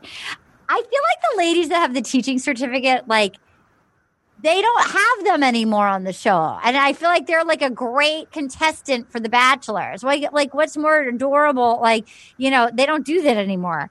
But is more, okay, I have a question. Who has the most power on The Bachelor? The dental hygienists, the medical sales representatives, or the people with a teaching certification? Okay, it's going to start out the medical salesperson is going to the other women are going to hate them, but they're going to go to the fantasy suites because they're going to be sexy. Okay, cool. The dental hygienist is never going to make it. Really? I think the teacher's going to be the one that their family wants them to pick, but they're going to want to end up with the medical consultant, the sexy one. The medical sales representative. Yeah. Okay. All right. Okay. That's I've never met someone with that job title out in the world, but that is 90% of Bachelor contestants. They're hot ladies that have suitcases on wheels filled with pills that go to doctors' offices. I'm so into that / want to make a career pivot. Damn, and you know that. about that. That's your future career. That's your future career. So then they go to his house. It's like a houseboat, and they can see his son sleeping, but they can't meet his son. She's like, I want more. I have lots of love to give. She has insecurities. It's scary when you could love somebody. I'm head over heels. And her eyebrows. You were texting me, Sam, about her 1996 eyebrows. And, he just was crazy about her. So then we're now done. We haven't done the proposal yet. Then we meet. The other one is Molly. She's a department store. Do you want to talk about Melissa, Sam? Melissa. Well, I had a lot of thoughts and feelings about Melissa. First of all, I thought Melissa had maybe the most satisfying glow up of anyone on the entire show in terms of the before and after. Melissa looks fantastic. Yes. Even her background was very sort of clean and crisp. It looked like she was zooming in from a WeWork. I loved it, but that was definitely her house. And I really, I just felt like her eyebrow game had really come up. She looked very happy, joyful, and confident. And I felt like, given how humiliating the ending was for Melissa, I was really glad to see how she had sort of advanced in the world. It felt like her station in life had really shifted in a great way. Does she have 3 kids now? Was it 3 or 2? 3? She had many kids, and her husband at least 3. Okay. So then we have Molly. So we'll get to the breakup in a second. We have Molly, the department store buyer. This is when I was like, I'm Molly, because I first met Molly because she was singing the karaoke song, and I was like, I felt that was me. Then that moment of Molly singing, that would be me singing. But then I didn't know she's the golf. I'm not into a golf guy. But she was fun and cute. She's a good kisser. I can't get enough of Molly. And then she had a lot of questions for him. She's like, what was your favorite period of time in your life? I actually felt like she was fun. She was engaged. I liked her. He's like, I'm actually already in it. So he already has a kid. And she's in love with Jason. She's in it for the long haul. And then she says, with a little premonition, aren't you afraid of picking the wrong person? And then realizing, oh my God, I want to be with the other person, which was an interesting thing to say. And then she says, I really think I'm falling in love with you. And so she wrote a book for him, which is always the kiss of death when people make them scrapbooks and stuff. She made him a book. It was a book for Jason. And it looked like she'd done her own hair and makeup. It wasn't that great. It was not Instagram ready. I feel like the gals now have done every YouTube, like they know how to like get it done. And he goes and he talks to his mom. So now we're down to 2 women. I thought I actually liked both Melissa and Molly. I thought they were sweet. Was there either of the two you were rooting for? Matthew? When I watched this, and I don't remember why exactly, but I was Team Melissa when I was watching this when I was younger. Yeah. But upon rewatching it last night, I was full force Team Molly. And Okay. I actually prefer, I think Melissa looks great. I totally agree with the glow up, Sam. I thought Molly's glow up was equally as stunning for me. And I don't know why. I feel like, they're always pitting women against each other and you feel like you have to choose one. I remember at the time feeling very pressured to pick one. And I remember feeling fierce about my decision. I'm a Melissa person at the time. But last night I identified as a Molly person. Jill, were you a Molly or Melissa last night? Well, I just want to say that I feel like all of the women actually had like enormous glow ups. Like I thought that like every time we saw one of them in present day, I was like, oh my God, they're so much more like articulate and like lucid at least. And like so much prettier. I don't know. I just like, I thought they all did a great job. Good job on growing up, ladies. I think that I liked Molly more, but I think that like The Bachelor tends to do this thing where like they want to put like the two people who deviate like the least from the norm together. So like The Bachelor and whoever he chooses like end up being like the most normie that you can be. And so I think like with Melissa, you could tell she had like a little bit of an edge. I don't want to say like a screw loose or anything, but like there was something where like she could snap. And so that to me, like knowing that feels like, well, I should have in theory liked Melissa more then. Yes. I relate to that. You like a little pepper in the pot. Yeah. But I think that because I do watch the series and I know how it ends and therefore like I feel like it is a competition. I'm like, oh no, it has to be Molly because like that's what the formula is. So we get down to we're down to the proposal day, and she gives him a hug, and he goes, "Oh my God!" And then she goes, "Before you say anything, this has been the most incredible journey that I have ever been on, and I wouldn't take a minute of it back." And then he goes, looking at me with those eyes, and she says, he says, "You have me. You have me locked in. You are stunning and you are amazing. I don't know how I could ever let you go," which is not really what somebody wants to hear who's about to be broken up with. No. And he says, "But I have to. I never, ever want to say goodbye to you, but I'm in love with somebody else." And then he walks her in her belted purple dress out. And he says, I'm so sorry. And she goes, I actually liked her that she had her own back. And she goes, I don't understand. I think you made a mistake. I think you made a big mistake. I like that it didn't feel rude. It didn't feel crazy. It felt esteemable. And she goes, I just don't get it. Like, I don't get it. And he says, look, I truly care about you. She's like, well, I think you made a huge mistake. I think you are going to end up hurt again. And he says, well, I think you're wrong. And she says, honestly, I hope that I am. I hope I'm wrong. I hope you're happy. And then they have this long eye contact. And he goes, I want you to know that everything was real. I started falling in love with you early on. Always know that. So then he starts crying. And crying and crying and crying and crying. He does the Mesnick. He goes up to the famous glass balcony where he sobs, cry me a river over the thing, weeping and weeping and weeping. She is shocked. She is in the limo. I think he made a huge mistake. I thought I was going to move to Seattle. And she said, I just thought he would be so much smarter about it. Huge mistake. He's going to learn a lesson the hard way. Okay, we're not in the studio yet, but we're right before that. Sam, what do you have to say about all of that proposal mishigas?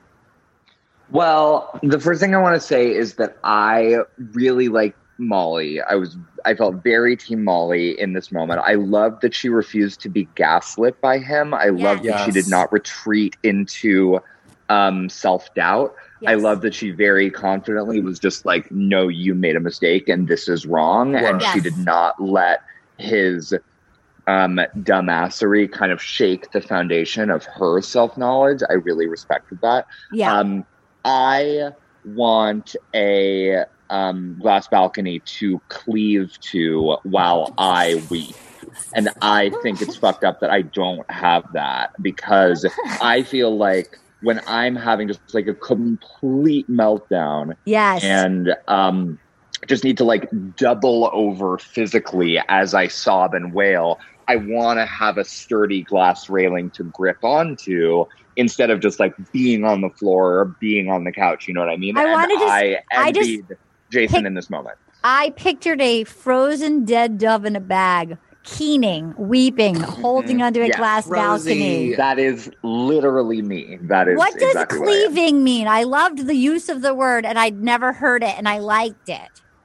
I feel like you cleave, like it's like clinging in a fierce way. I loved this. Let me, like, look it up. Did I use that word the correct way? I'll take it. No, Megan, let's just own it. Just own it like Molly owned it. I think it's a real thing.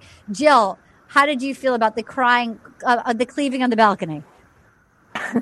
I agree. I think like the more I move away from capitalism brain and more towards a socialist brain, I believe that all of us should be afforded the opportunity to cleave to a glass balcony.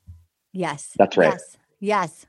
Okay, here we go. I think we should all have a glass cleave wall, but what I would like to pitch is if there were on the railing like a soft padding for the elbows and like the forearms for when you cry. Mm-hmm. What was frustrating for me watching Jason, I almost called him Brad, watching Jason cry against his cleave cry wall. His cleave wall. Was that it was clear glass you could see through, which was exciting, but it made me feel uncomfortable with his arms laying on an actual like pane of glass. It didn't seem like it was built for the cleaving. Like if we can just get, I'm actually being genuine here, if we could get like a soft, like more than just like a foam roller on top of it, but like, Sam, my wish for you, like you have your cleave wall, is a padding for the elbows and for the forearms, because it'd be more comfortable for the amount of time that we're going to spend there. Like in gym class when it was like the gymnastics mat, like the landing. That's exactly what you need. Like after the vault, but the landing, because you're going to be crying a lot. You're going to be cleaving a lot on the cleave wall. Yes. So you're going to need like a squishy, all-weather resistant, just a cleave wall that's got like squishy filling that it can rain on from both your tears and weather. Because clearly you're going to be in a houseboat in Seattle. All right, we're going to take that stimulus check and $600 a week. We're going to take a break and we're going to come back and we're going to land this plane talking about a really, really crazy ending. Ooh, I don't know about you, but things are getting so hot in here. I think I gotta take a pee break. Okay, you guys, here's the thing. Anna, Katie, back me up on this. They acted like this was so crazy and that nobody ever did this in the history of The Bachelor. How is what Ari did any different than what Mesnick did? Katie, Ari, I know that he did it in person at the After the Final Rose, but like Ari was after. But Chris Harrison said he was like the only guy that's ever done this. It's like, no, you mean not. like the modern day Chris, like in his things? Yeah, I don't know. I was thinking that too. I was like, Ari did the same thing, and he did it on live television as well. Like, you know. So I don't know. I guess Jason was the first one. I don't know. I guess he was the first one, and that's what he meant. Okay, so here we are. We're back at the proposal day. Here comes Melissa in her square French tip nails.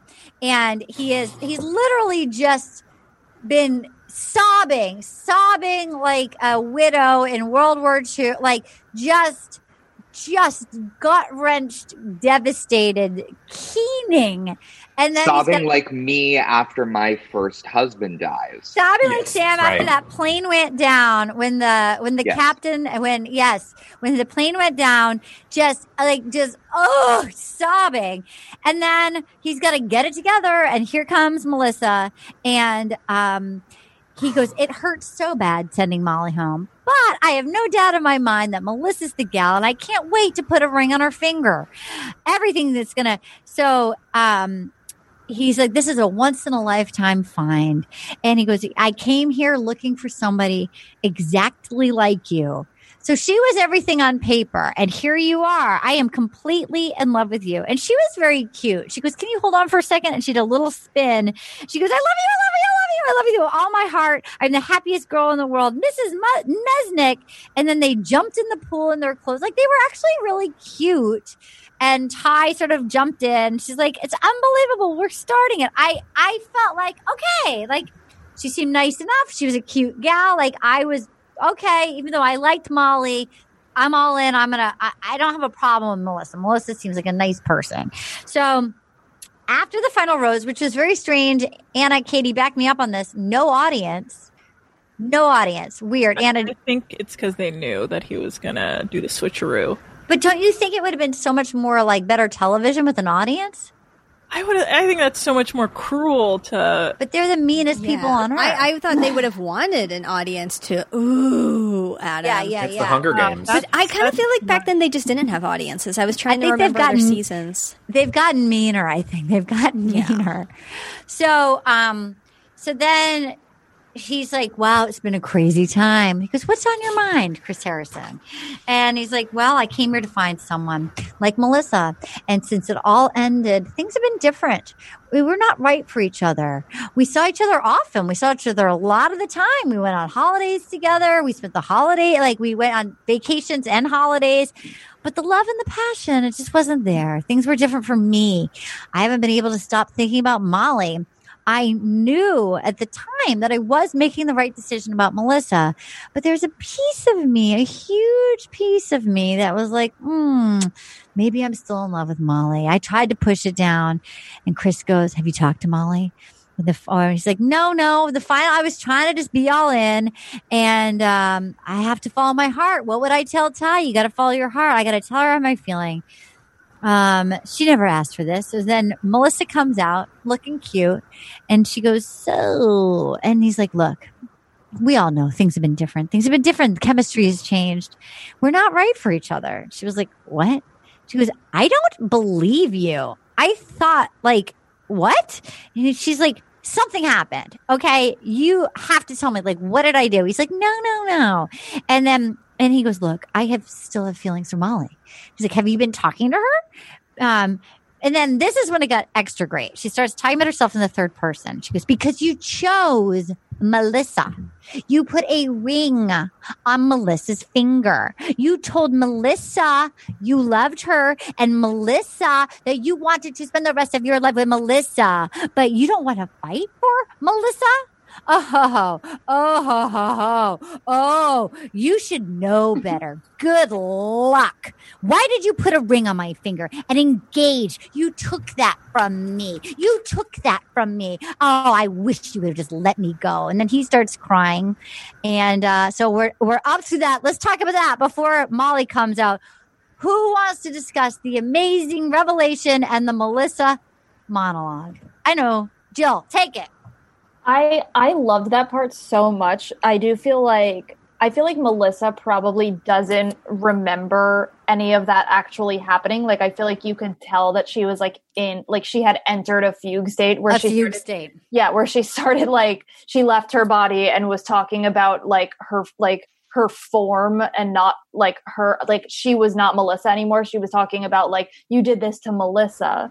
And that I don't think that she probably remembers any of that actually happening. So that must be chilling to watch back.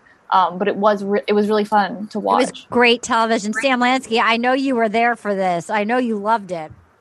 Well, the first thing that I want to talk about is when during the sequence where they jump into the pool and the whole thing happens at the what is it? Is it the final rose ceremony? Is that what it is? Effectively? Oh my God, I used the right language and everything. Bachelor Nation, rise up. I noticed that Jason looked really good for the first time because it was the first time that his clothes fit, and I was really impressed by that. The suit was well tailored. The jeans were not cavernous. It was just like, it was all like a good fit, and he looked really good. That's the most important thing that I wanted to call out. The second thing is my favorite moment of the Melissa breakup sequence was when she kind of whispered under her breath, bastard, which I thought was really good and cinematic, and definitely something that I want to start incorporating more in my interpersonal conflict. You can only do it if you're in a setting like the Southern Lady's house, the present day house. That's exactly where I'm going to do it in my Sharp Objects reboot. The other question that I wanted to ask was, Bachelor Nation, maybe I'll pose this question to you all. How do we feel generally about Chris Harrison? Now, was Anna, were you telling me that you were starting to get over him? Somebody just texted me they're starting to get over. I've gone on a roller coaster, and now that I've watched all of these seasons now, because I've only been watching since Caitlin's season, so it's really just been a few years. There's something. He's so good at his job, and he's so believably likable. And I don't know if that makes him really dangerous, because he actually seems like a nice guy. But then there's a part of me that's like, I used to not like him, but now I'm like, maybe he actually is a nice guy. I can't tell. Matthew. I think he's the devil. I think he's Satan. I think he's like Caesar Flickerman from the Hunger Games, where it's like, just to be the puppeteer of all of this, pain, I feel like it's become torture porn over the last few years of The Bachelor. Maybe subconsciously, that's why I stopped watching it so much.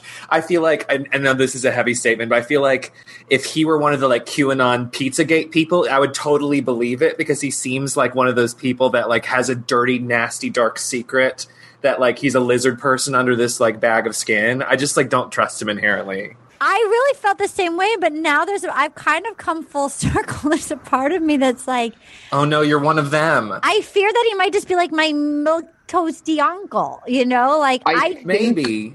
Yeah, there was something about I think the real puppet master is like the Mike Fleiss creator, the devil segment producers, the people in the control room. But he's the willing medium between all of that. I'm curious, Jill and Sam, do you guys think he's a bag of skin, or do you think he's milk toast uncle? I was more concerned, I think, with the scripting of his remarks from quarantine as he was teeing up these segments. I feel like he was very hyperbolic. I feel like he really wanted me to believe this was going to be the most shocking 3 hours of television I'd ever seen. And while it was, I would say, satisfying and dramatic what ended up happening, I feel like if Chris Harrison's bar for the most shocking thing that has ever happened is that, Chris Harrison, I've got some content to show you. Like, I've got some, let's talk about seasons 1 and 2 of Insatiable, your show. I've seen some shocking things on television. Yes. I don't know about I'll be gone in the dark. I'll be gone in the dark on HBO. I can't finish it. It's so good. I mean, Katie, I don't know that this man just being like, actually, I made the wrong call is like so shocking. And I guess I felt misled by Chris. I felt like I was starting to really develop a kind of like, a unilateral rapport with Chris. Obviously, he couldn't see me, but I was feeling like, okay, this is someone I can trust. This is someone who's going to sort of take me by the hand and lead me through Bachelor history. And then to be sort of gaslit into believing that this was going to be this like psychotically shocking ride. But if it's your milk toast it uncle, was anticlimactic. If it was your milk toast uncle, this would be shocking. Low. This would be shocking for your milk toast uncle. Anna, Katie, what do you guys think of Chris Harrison? You've spent a lot of time with him. What do you think of him? I agree that he has perfected kind of this a very aggressive interview style of trying to get the answers that makes, like, I could never do what he does, and I think that's why he's so good at it. He is kind of what Matthew was saying, like, I don't even understand what's going, like, I don't know what happened to bring him to that level. Like, over the years, he drank his own Kool-Aid of like, yeah, I can do or make the drama happen. I can ask these questions, and I can make everyone I'm talking to incredibly uncomfortable. And sometimes I really hate to watch it. I hate when he's digging. It really bums me out. And I'm like, just leave it alone. Katie, do you like him? He's changed a lot over the years. Like when the show first started, he was much more sincere about everything. And now I think he just, like when he always goes, this is the most dramatic season ever. He can't stop. It's such a joke now. Yeah. Like it's such a joke the way he says it. That I think now, I think there is times during the interviews that it makes me uncomfortable because I'm like, dude, you're just like setting them up. But I don't hate him. I don't know.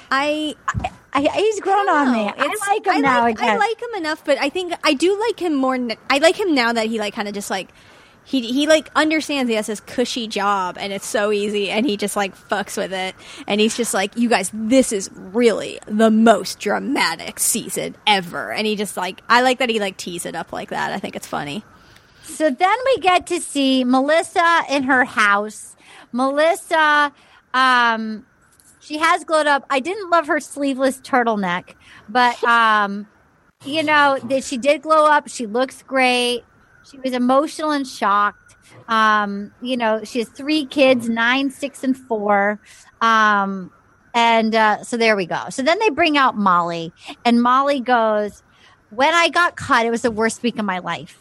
I was feeling sorry for myself. I still had feelings. I was still in love with this guy. I need closure. That's what I need tonight. I need closure.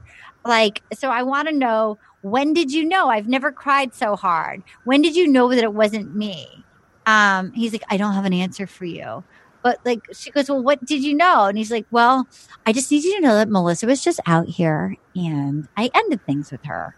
I haven't been able to stop thinking about you. My heart is somewhere else. I have to say, she kept looking at Chris Harrison like, wait, what? Like, she was like, what? She literally was the look of shock. You could tell she was chemically in shock.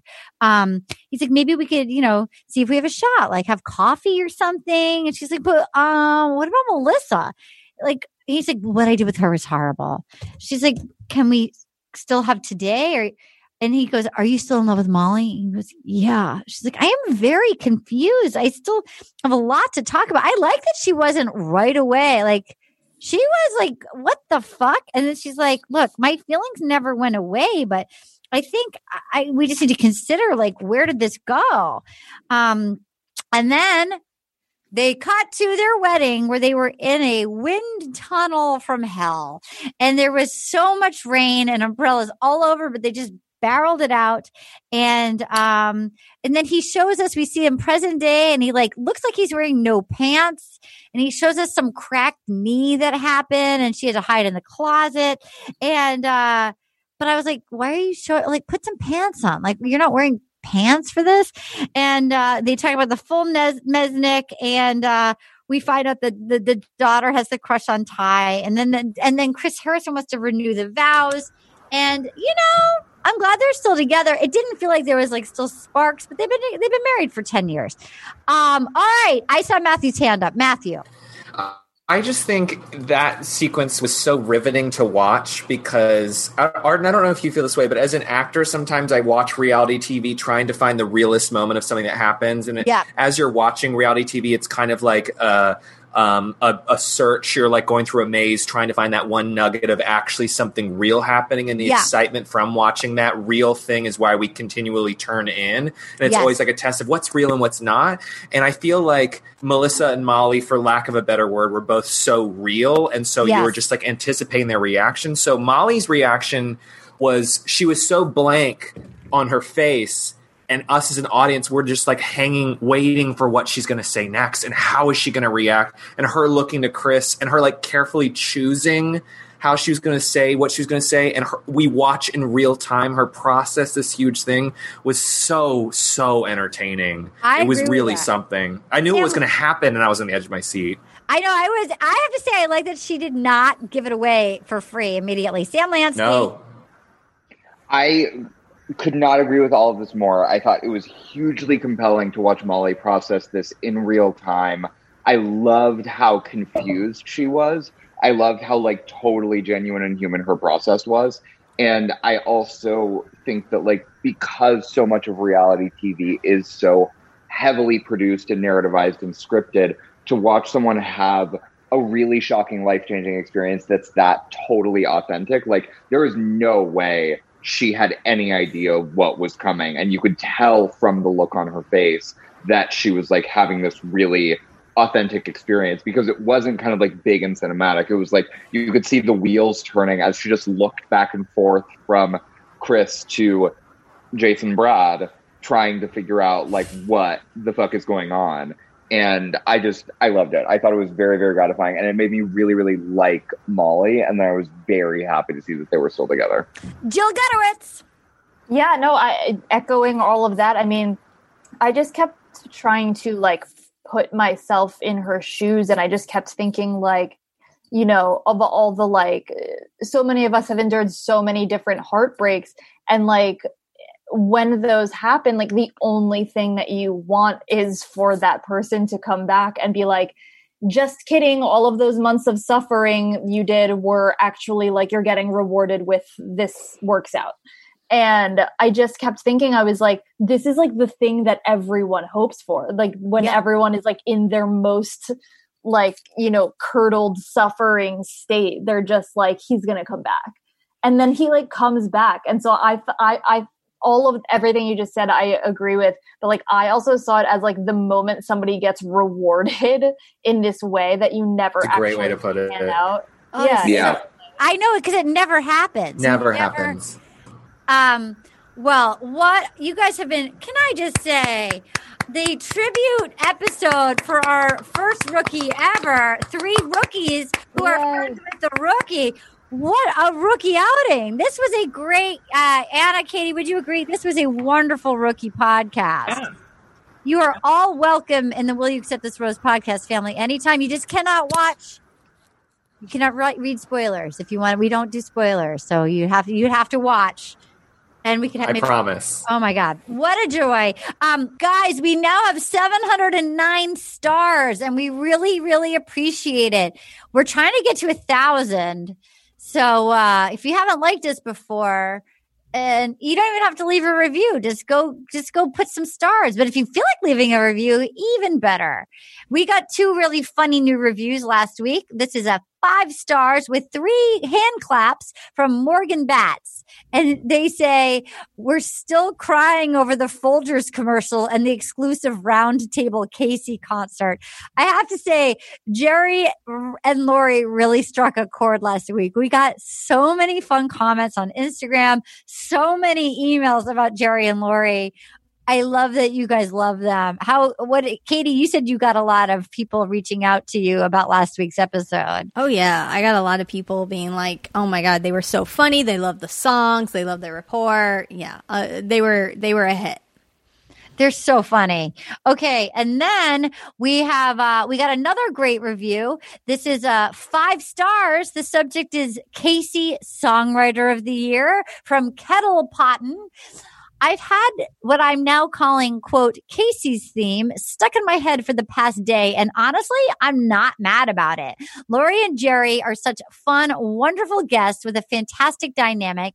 And I cannot emphasize enough how much I look forward to their episodes. I was refreshing the Apple Podcasts app all Wednesday, waiting for you to discuss Claire quitting The Bachelorette. What a peach that one. Anyway, thank you all for doing the Lord's work and keeping me entertained and laughing. I've been listening to old seasons I never watched because I can't get enough of Arden, Katie, Tana, and friends' takes on the craziness that is Batch Nation. I tell Anna this all the time. Every time I see you guys write out Tana, I'm going to talk like Sam talks. It makes me feel so seen. The fact that people know that Anna is Tana, it makes me so happy. Tana, how do you feel about it? I love it. That's my other being is Tana.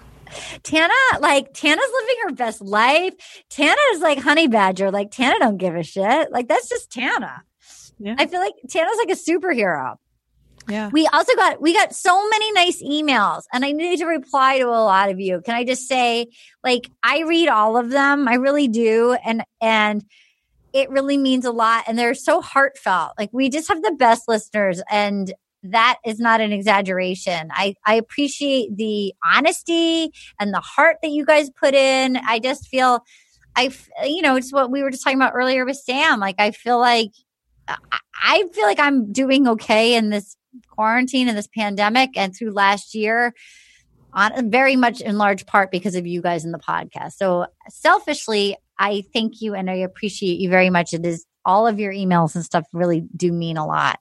So here is one book receipt and a review from Stephanie Ness. Dear Arden and crew, please find attached receipt for pre-order of Little Miss Little Compton, purchased at my local bookstore. Can't wait to read the book, and I hope I win a prize. I hope you do too. Oh, you know what? I'm going to pull three more shirts right after this.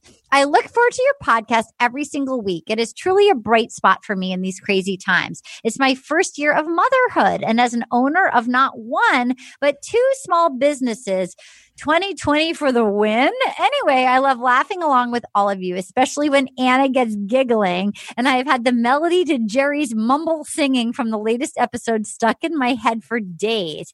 Thank you all for providing the best, most joyous escape for me every Wednesday. Love from North Dakota, Stephanie Ness. Anna, people love your giggles. How do you feel about that? That's great. I mean, Jerry was killing me. I can't even explain how hard I was laughing. I was crying. I had to wipe my eyes with a random napkin I found on my desk, and I wasn't sure where it came from, but I had to. All right, here's another. I'll just do one more quick email. Here's one from Matika Levy. So excited for your book. Hello, Arden and crew. I'm sure you get a lot of emails from folks, but one more couldn't hurt. I love the podcast. Thanks, Matika. I started listening during JoJo's season. It has truly enhanced my bachelorette experience. The podcast makes me laugh out loud, though not without repercussions. One time I was listening to the podcast and drinking my coffee on my way to court in the morning, and Arden did an impression, which I wish I could remember, that made me laugh so hard coffee came out of my nose and landed on my suit. Appearing in front of a judge with a coffee-stained suit on was worth it because the podcast brings me so much joy on a weekly basis. I purchased your book on Amazon. I can't wait to read it. Your stories are hilarious, and I can't wait to read them in long form. Please consider myself for any future drawings and giveaways, and thanks as always for doing the Lord's work. Matika, it is our pleasure. You are fully in the running, and I'm going to pull 3 more names right now. Sending out t-shirts. All right. Kelly Douglas, you're getting a shirt. Okay. Oh. Jessica Kleekamp, you're getting a shirt. Exciting. And Mallory Duckle, you're getting a shirt. 4 shirts for the week. Next week, a bougie bag. Keep them coming. The earlier you get them in, the more chances you have to win. rosepodcast@gmail.com from any bookseller. Anybody you like. Okay. Matthew, Sam, Jill, will you help us pick a tweet of the week? Yeah. Of course. Okay, great. So if you want to play along next week for Tweet of the Week, you just tweet at Anna and I on Twitter. It's at Arda Marine, ARDENMYRIN, or at Anna Hosnier, ANNAHOSSNIEH, and then do the hashtag WYATR. Here are our tweets of the week, and we love when you guys tweet at us. This is from 3D Dorito at Jashal. Okay. Anybody else ready to move on from French tip era Bachelor, or am I the only one that's also spent too much time in early Real Housewives of Atlanta this week? Wow. I will say, seeing the French tips was triggering for me in an emotional way that I didn't realize that it was, because it's such a timestamp. So that's very real. Well, I also want to say this is a 2-parter tweet. This is a tag team. Somebody replied to her. Alexis Madden replied to her and wrote, "Every time I see French tips, I am reminded that it seemed like it was the only way for Karens to do their nails." Oh my God. Okay. Real. Number 2, 3D Dorito at Jashal. Wait, did this fantasy suite date start with golf with his child? What a sexy date. And then somebody replied, "Gay bachelor bitch," wrote back, "Golf makes me flaccid." That's real because I feel like when people say golf, a shiver goes down my spine.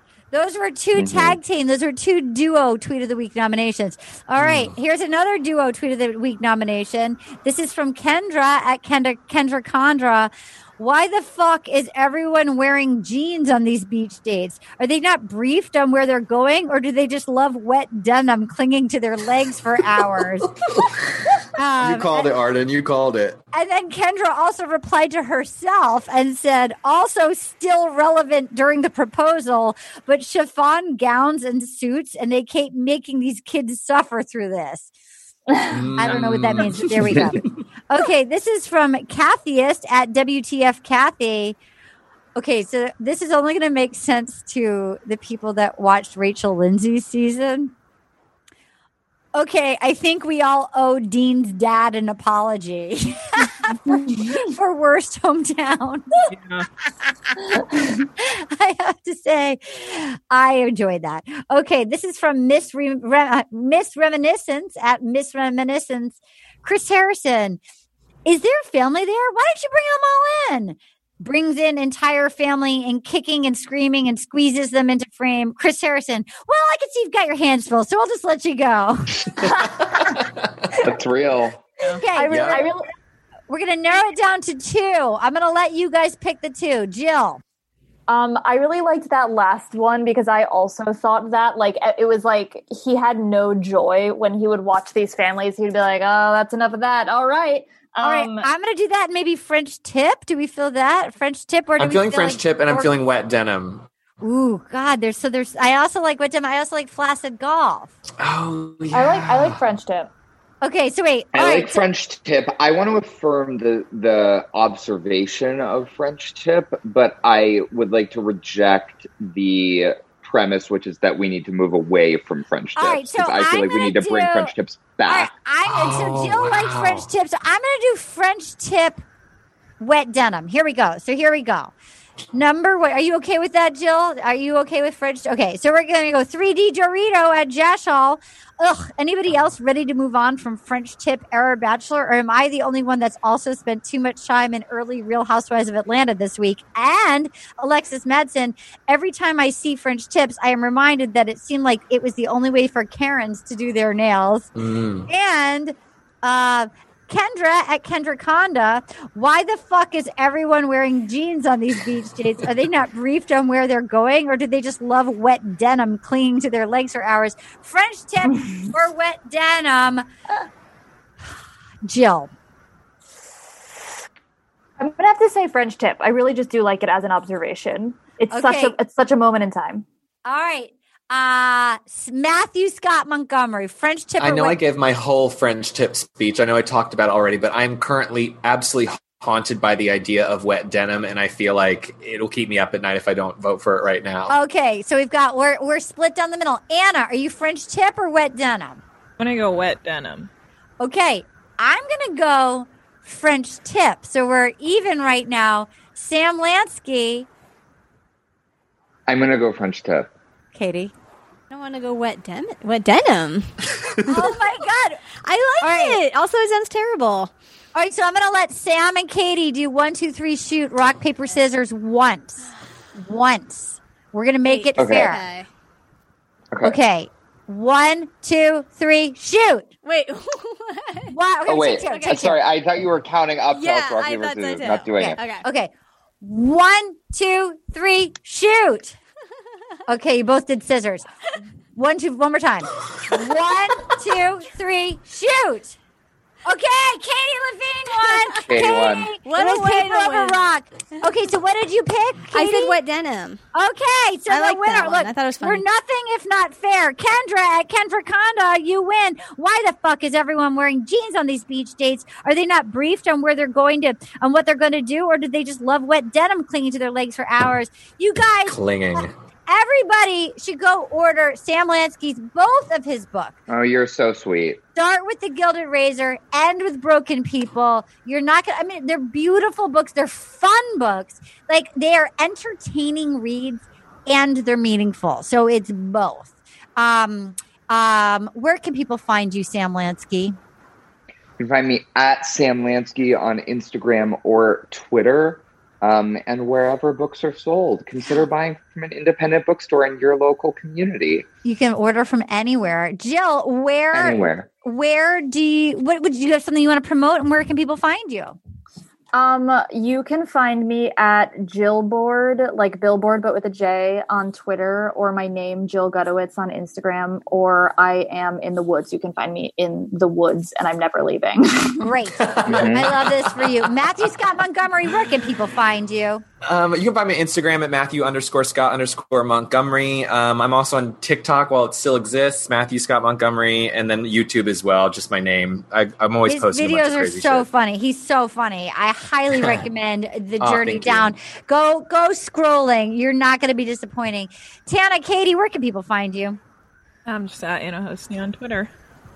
I'm at KT_money on Twitter and Instagram. I'm at Ardemarine, ARDENMYRIN.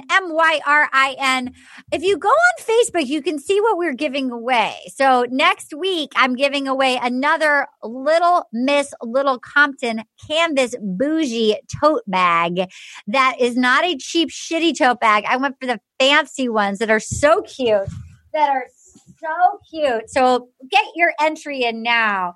Come on. Those are so cute. It's so Sam, is cute. that you? Come on. It's so cute. It's you. It looks just like Rosie. Oh my God, it's me.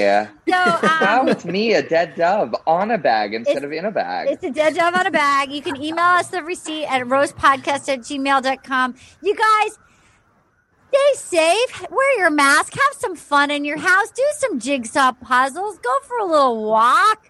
Treat yourself like a king and queen.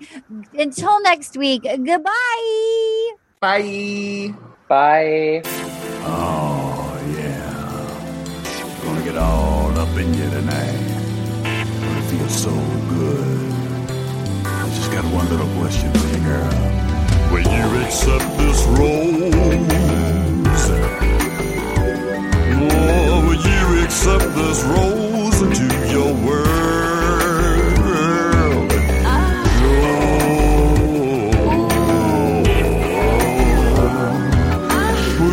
Accept this rose into your world. Will You Accept This Rose is a production of iHeartRadio. For more podcasts from iHeartRadio, visit the iHeartRadio app, Apple Podcasts, or wherever you listen to your favorite shows.